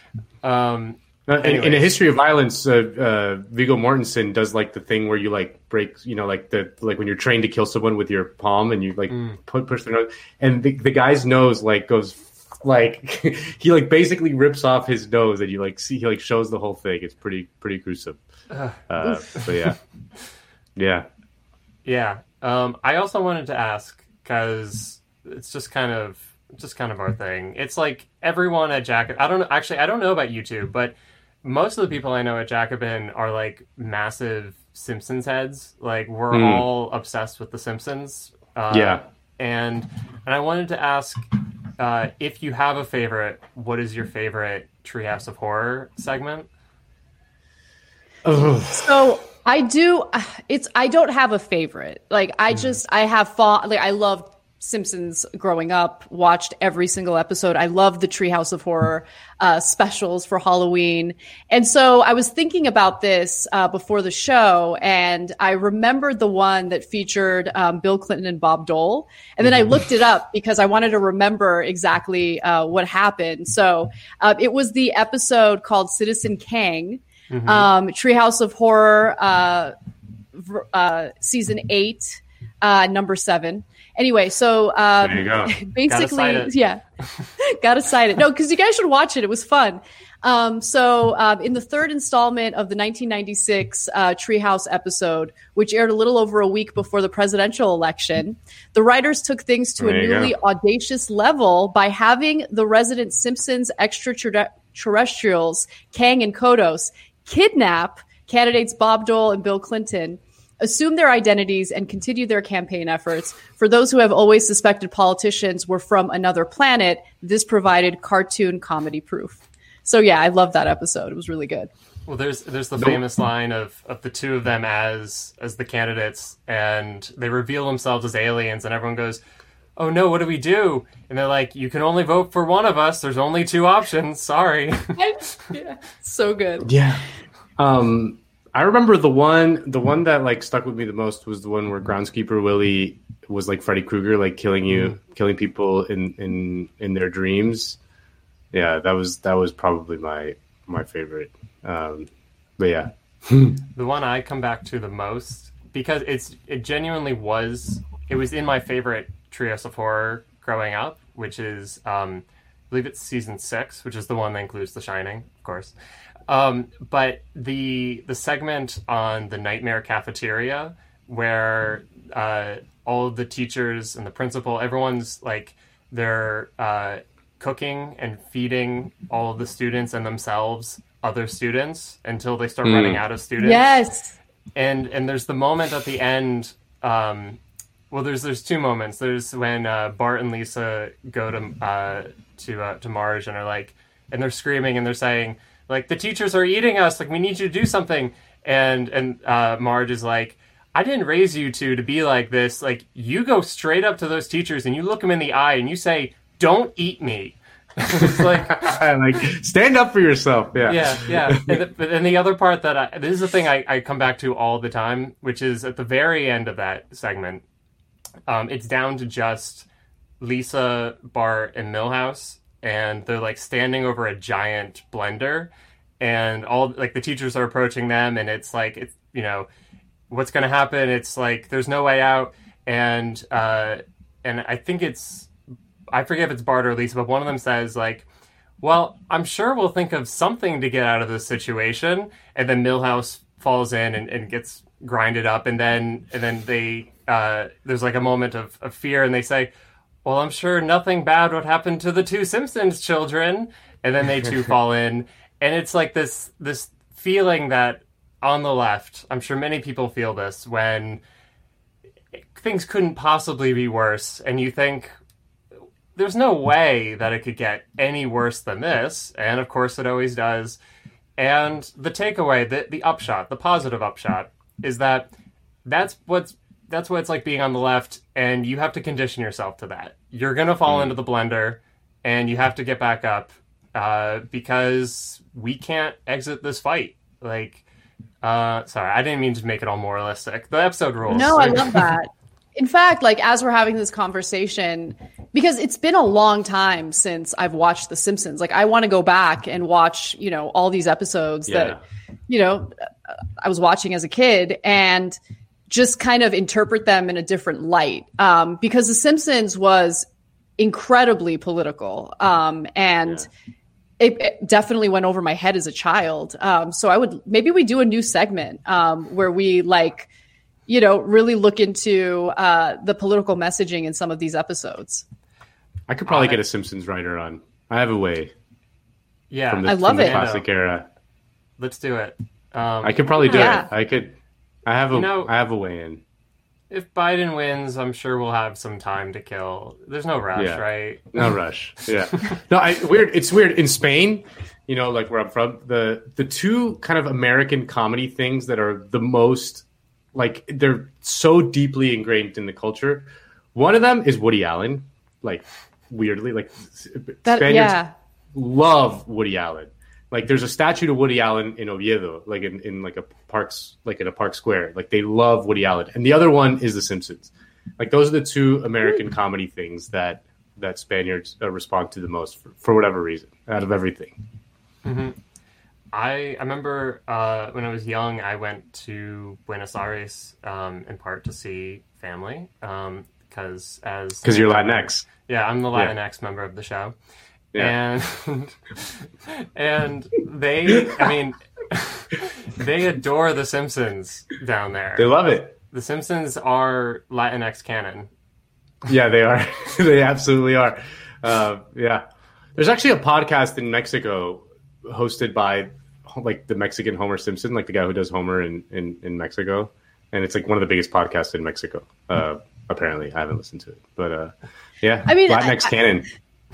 It's very rare to get content made in America that's critical of American politics. You know, Yeah. I wonder if that plays a role in its international appeal. Totally. I wouldn't be surprised. Yeah. Well, it's also worth noting that our supreme leader, Bhaskar Sunkara, the founder and editor of Jacobin, one of his like big jihads is defending the character of Apu in the public realm against the vicious attacks from like Hari Kondabolu or whatever. Like has he written more than one? I know he's written at least one piece in the Guardian about it, but he might have written two. There's a whole book in the he's works. written a whole book.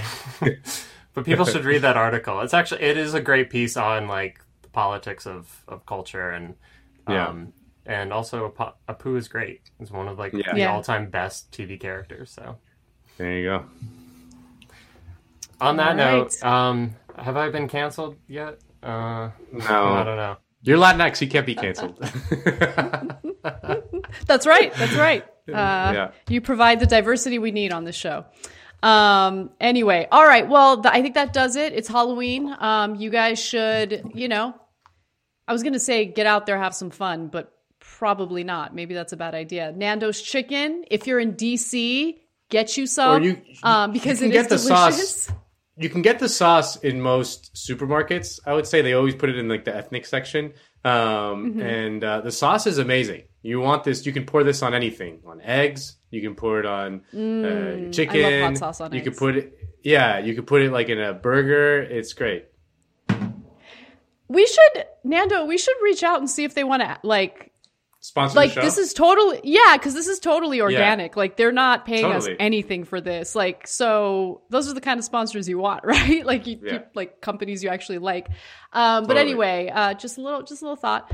But anyway, thank you so much for watching, everyone. Have an awesome weekend and we'll see you next week.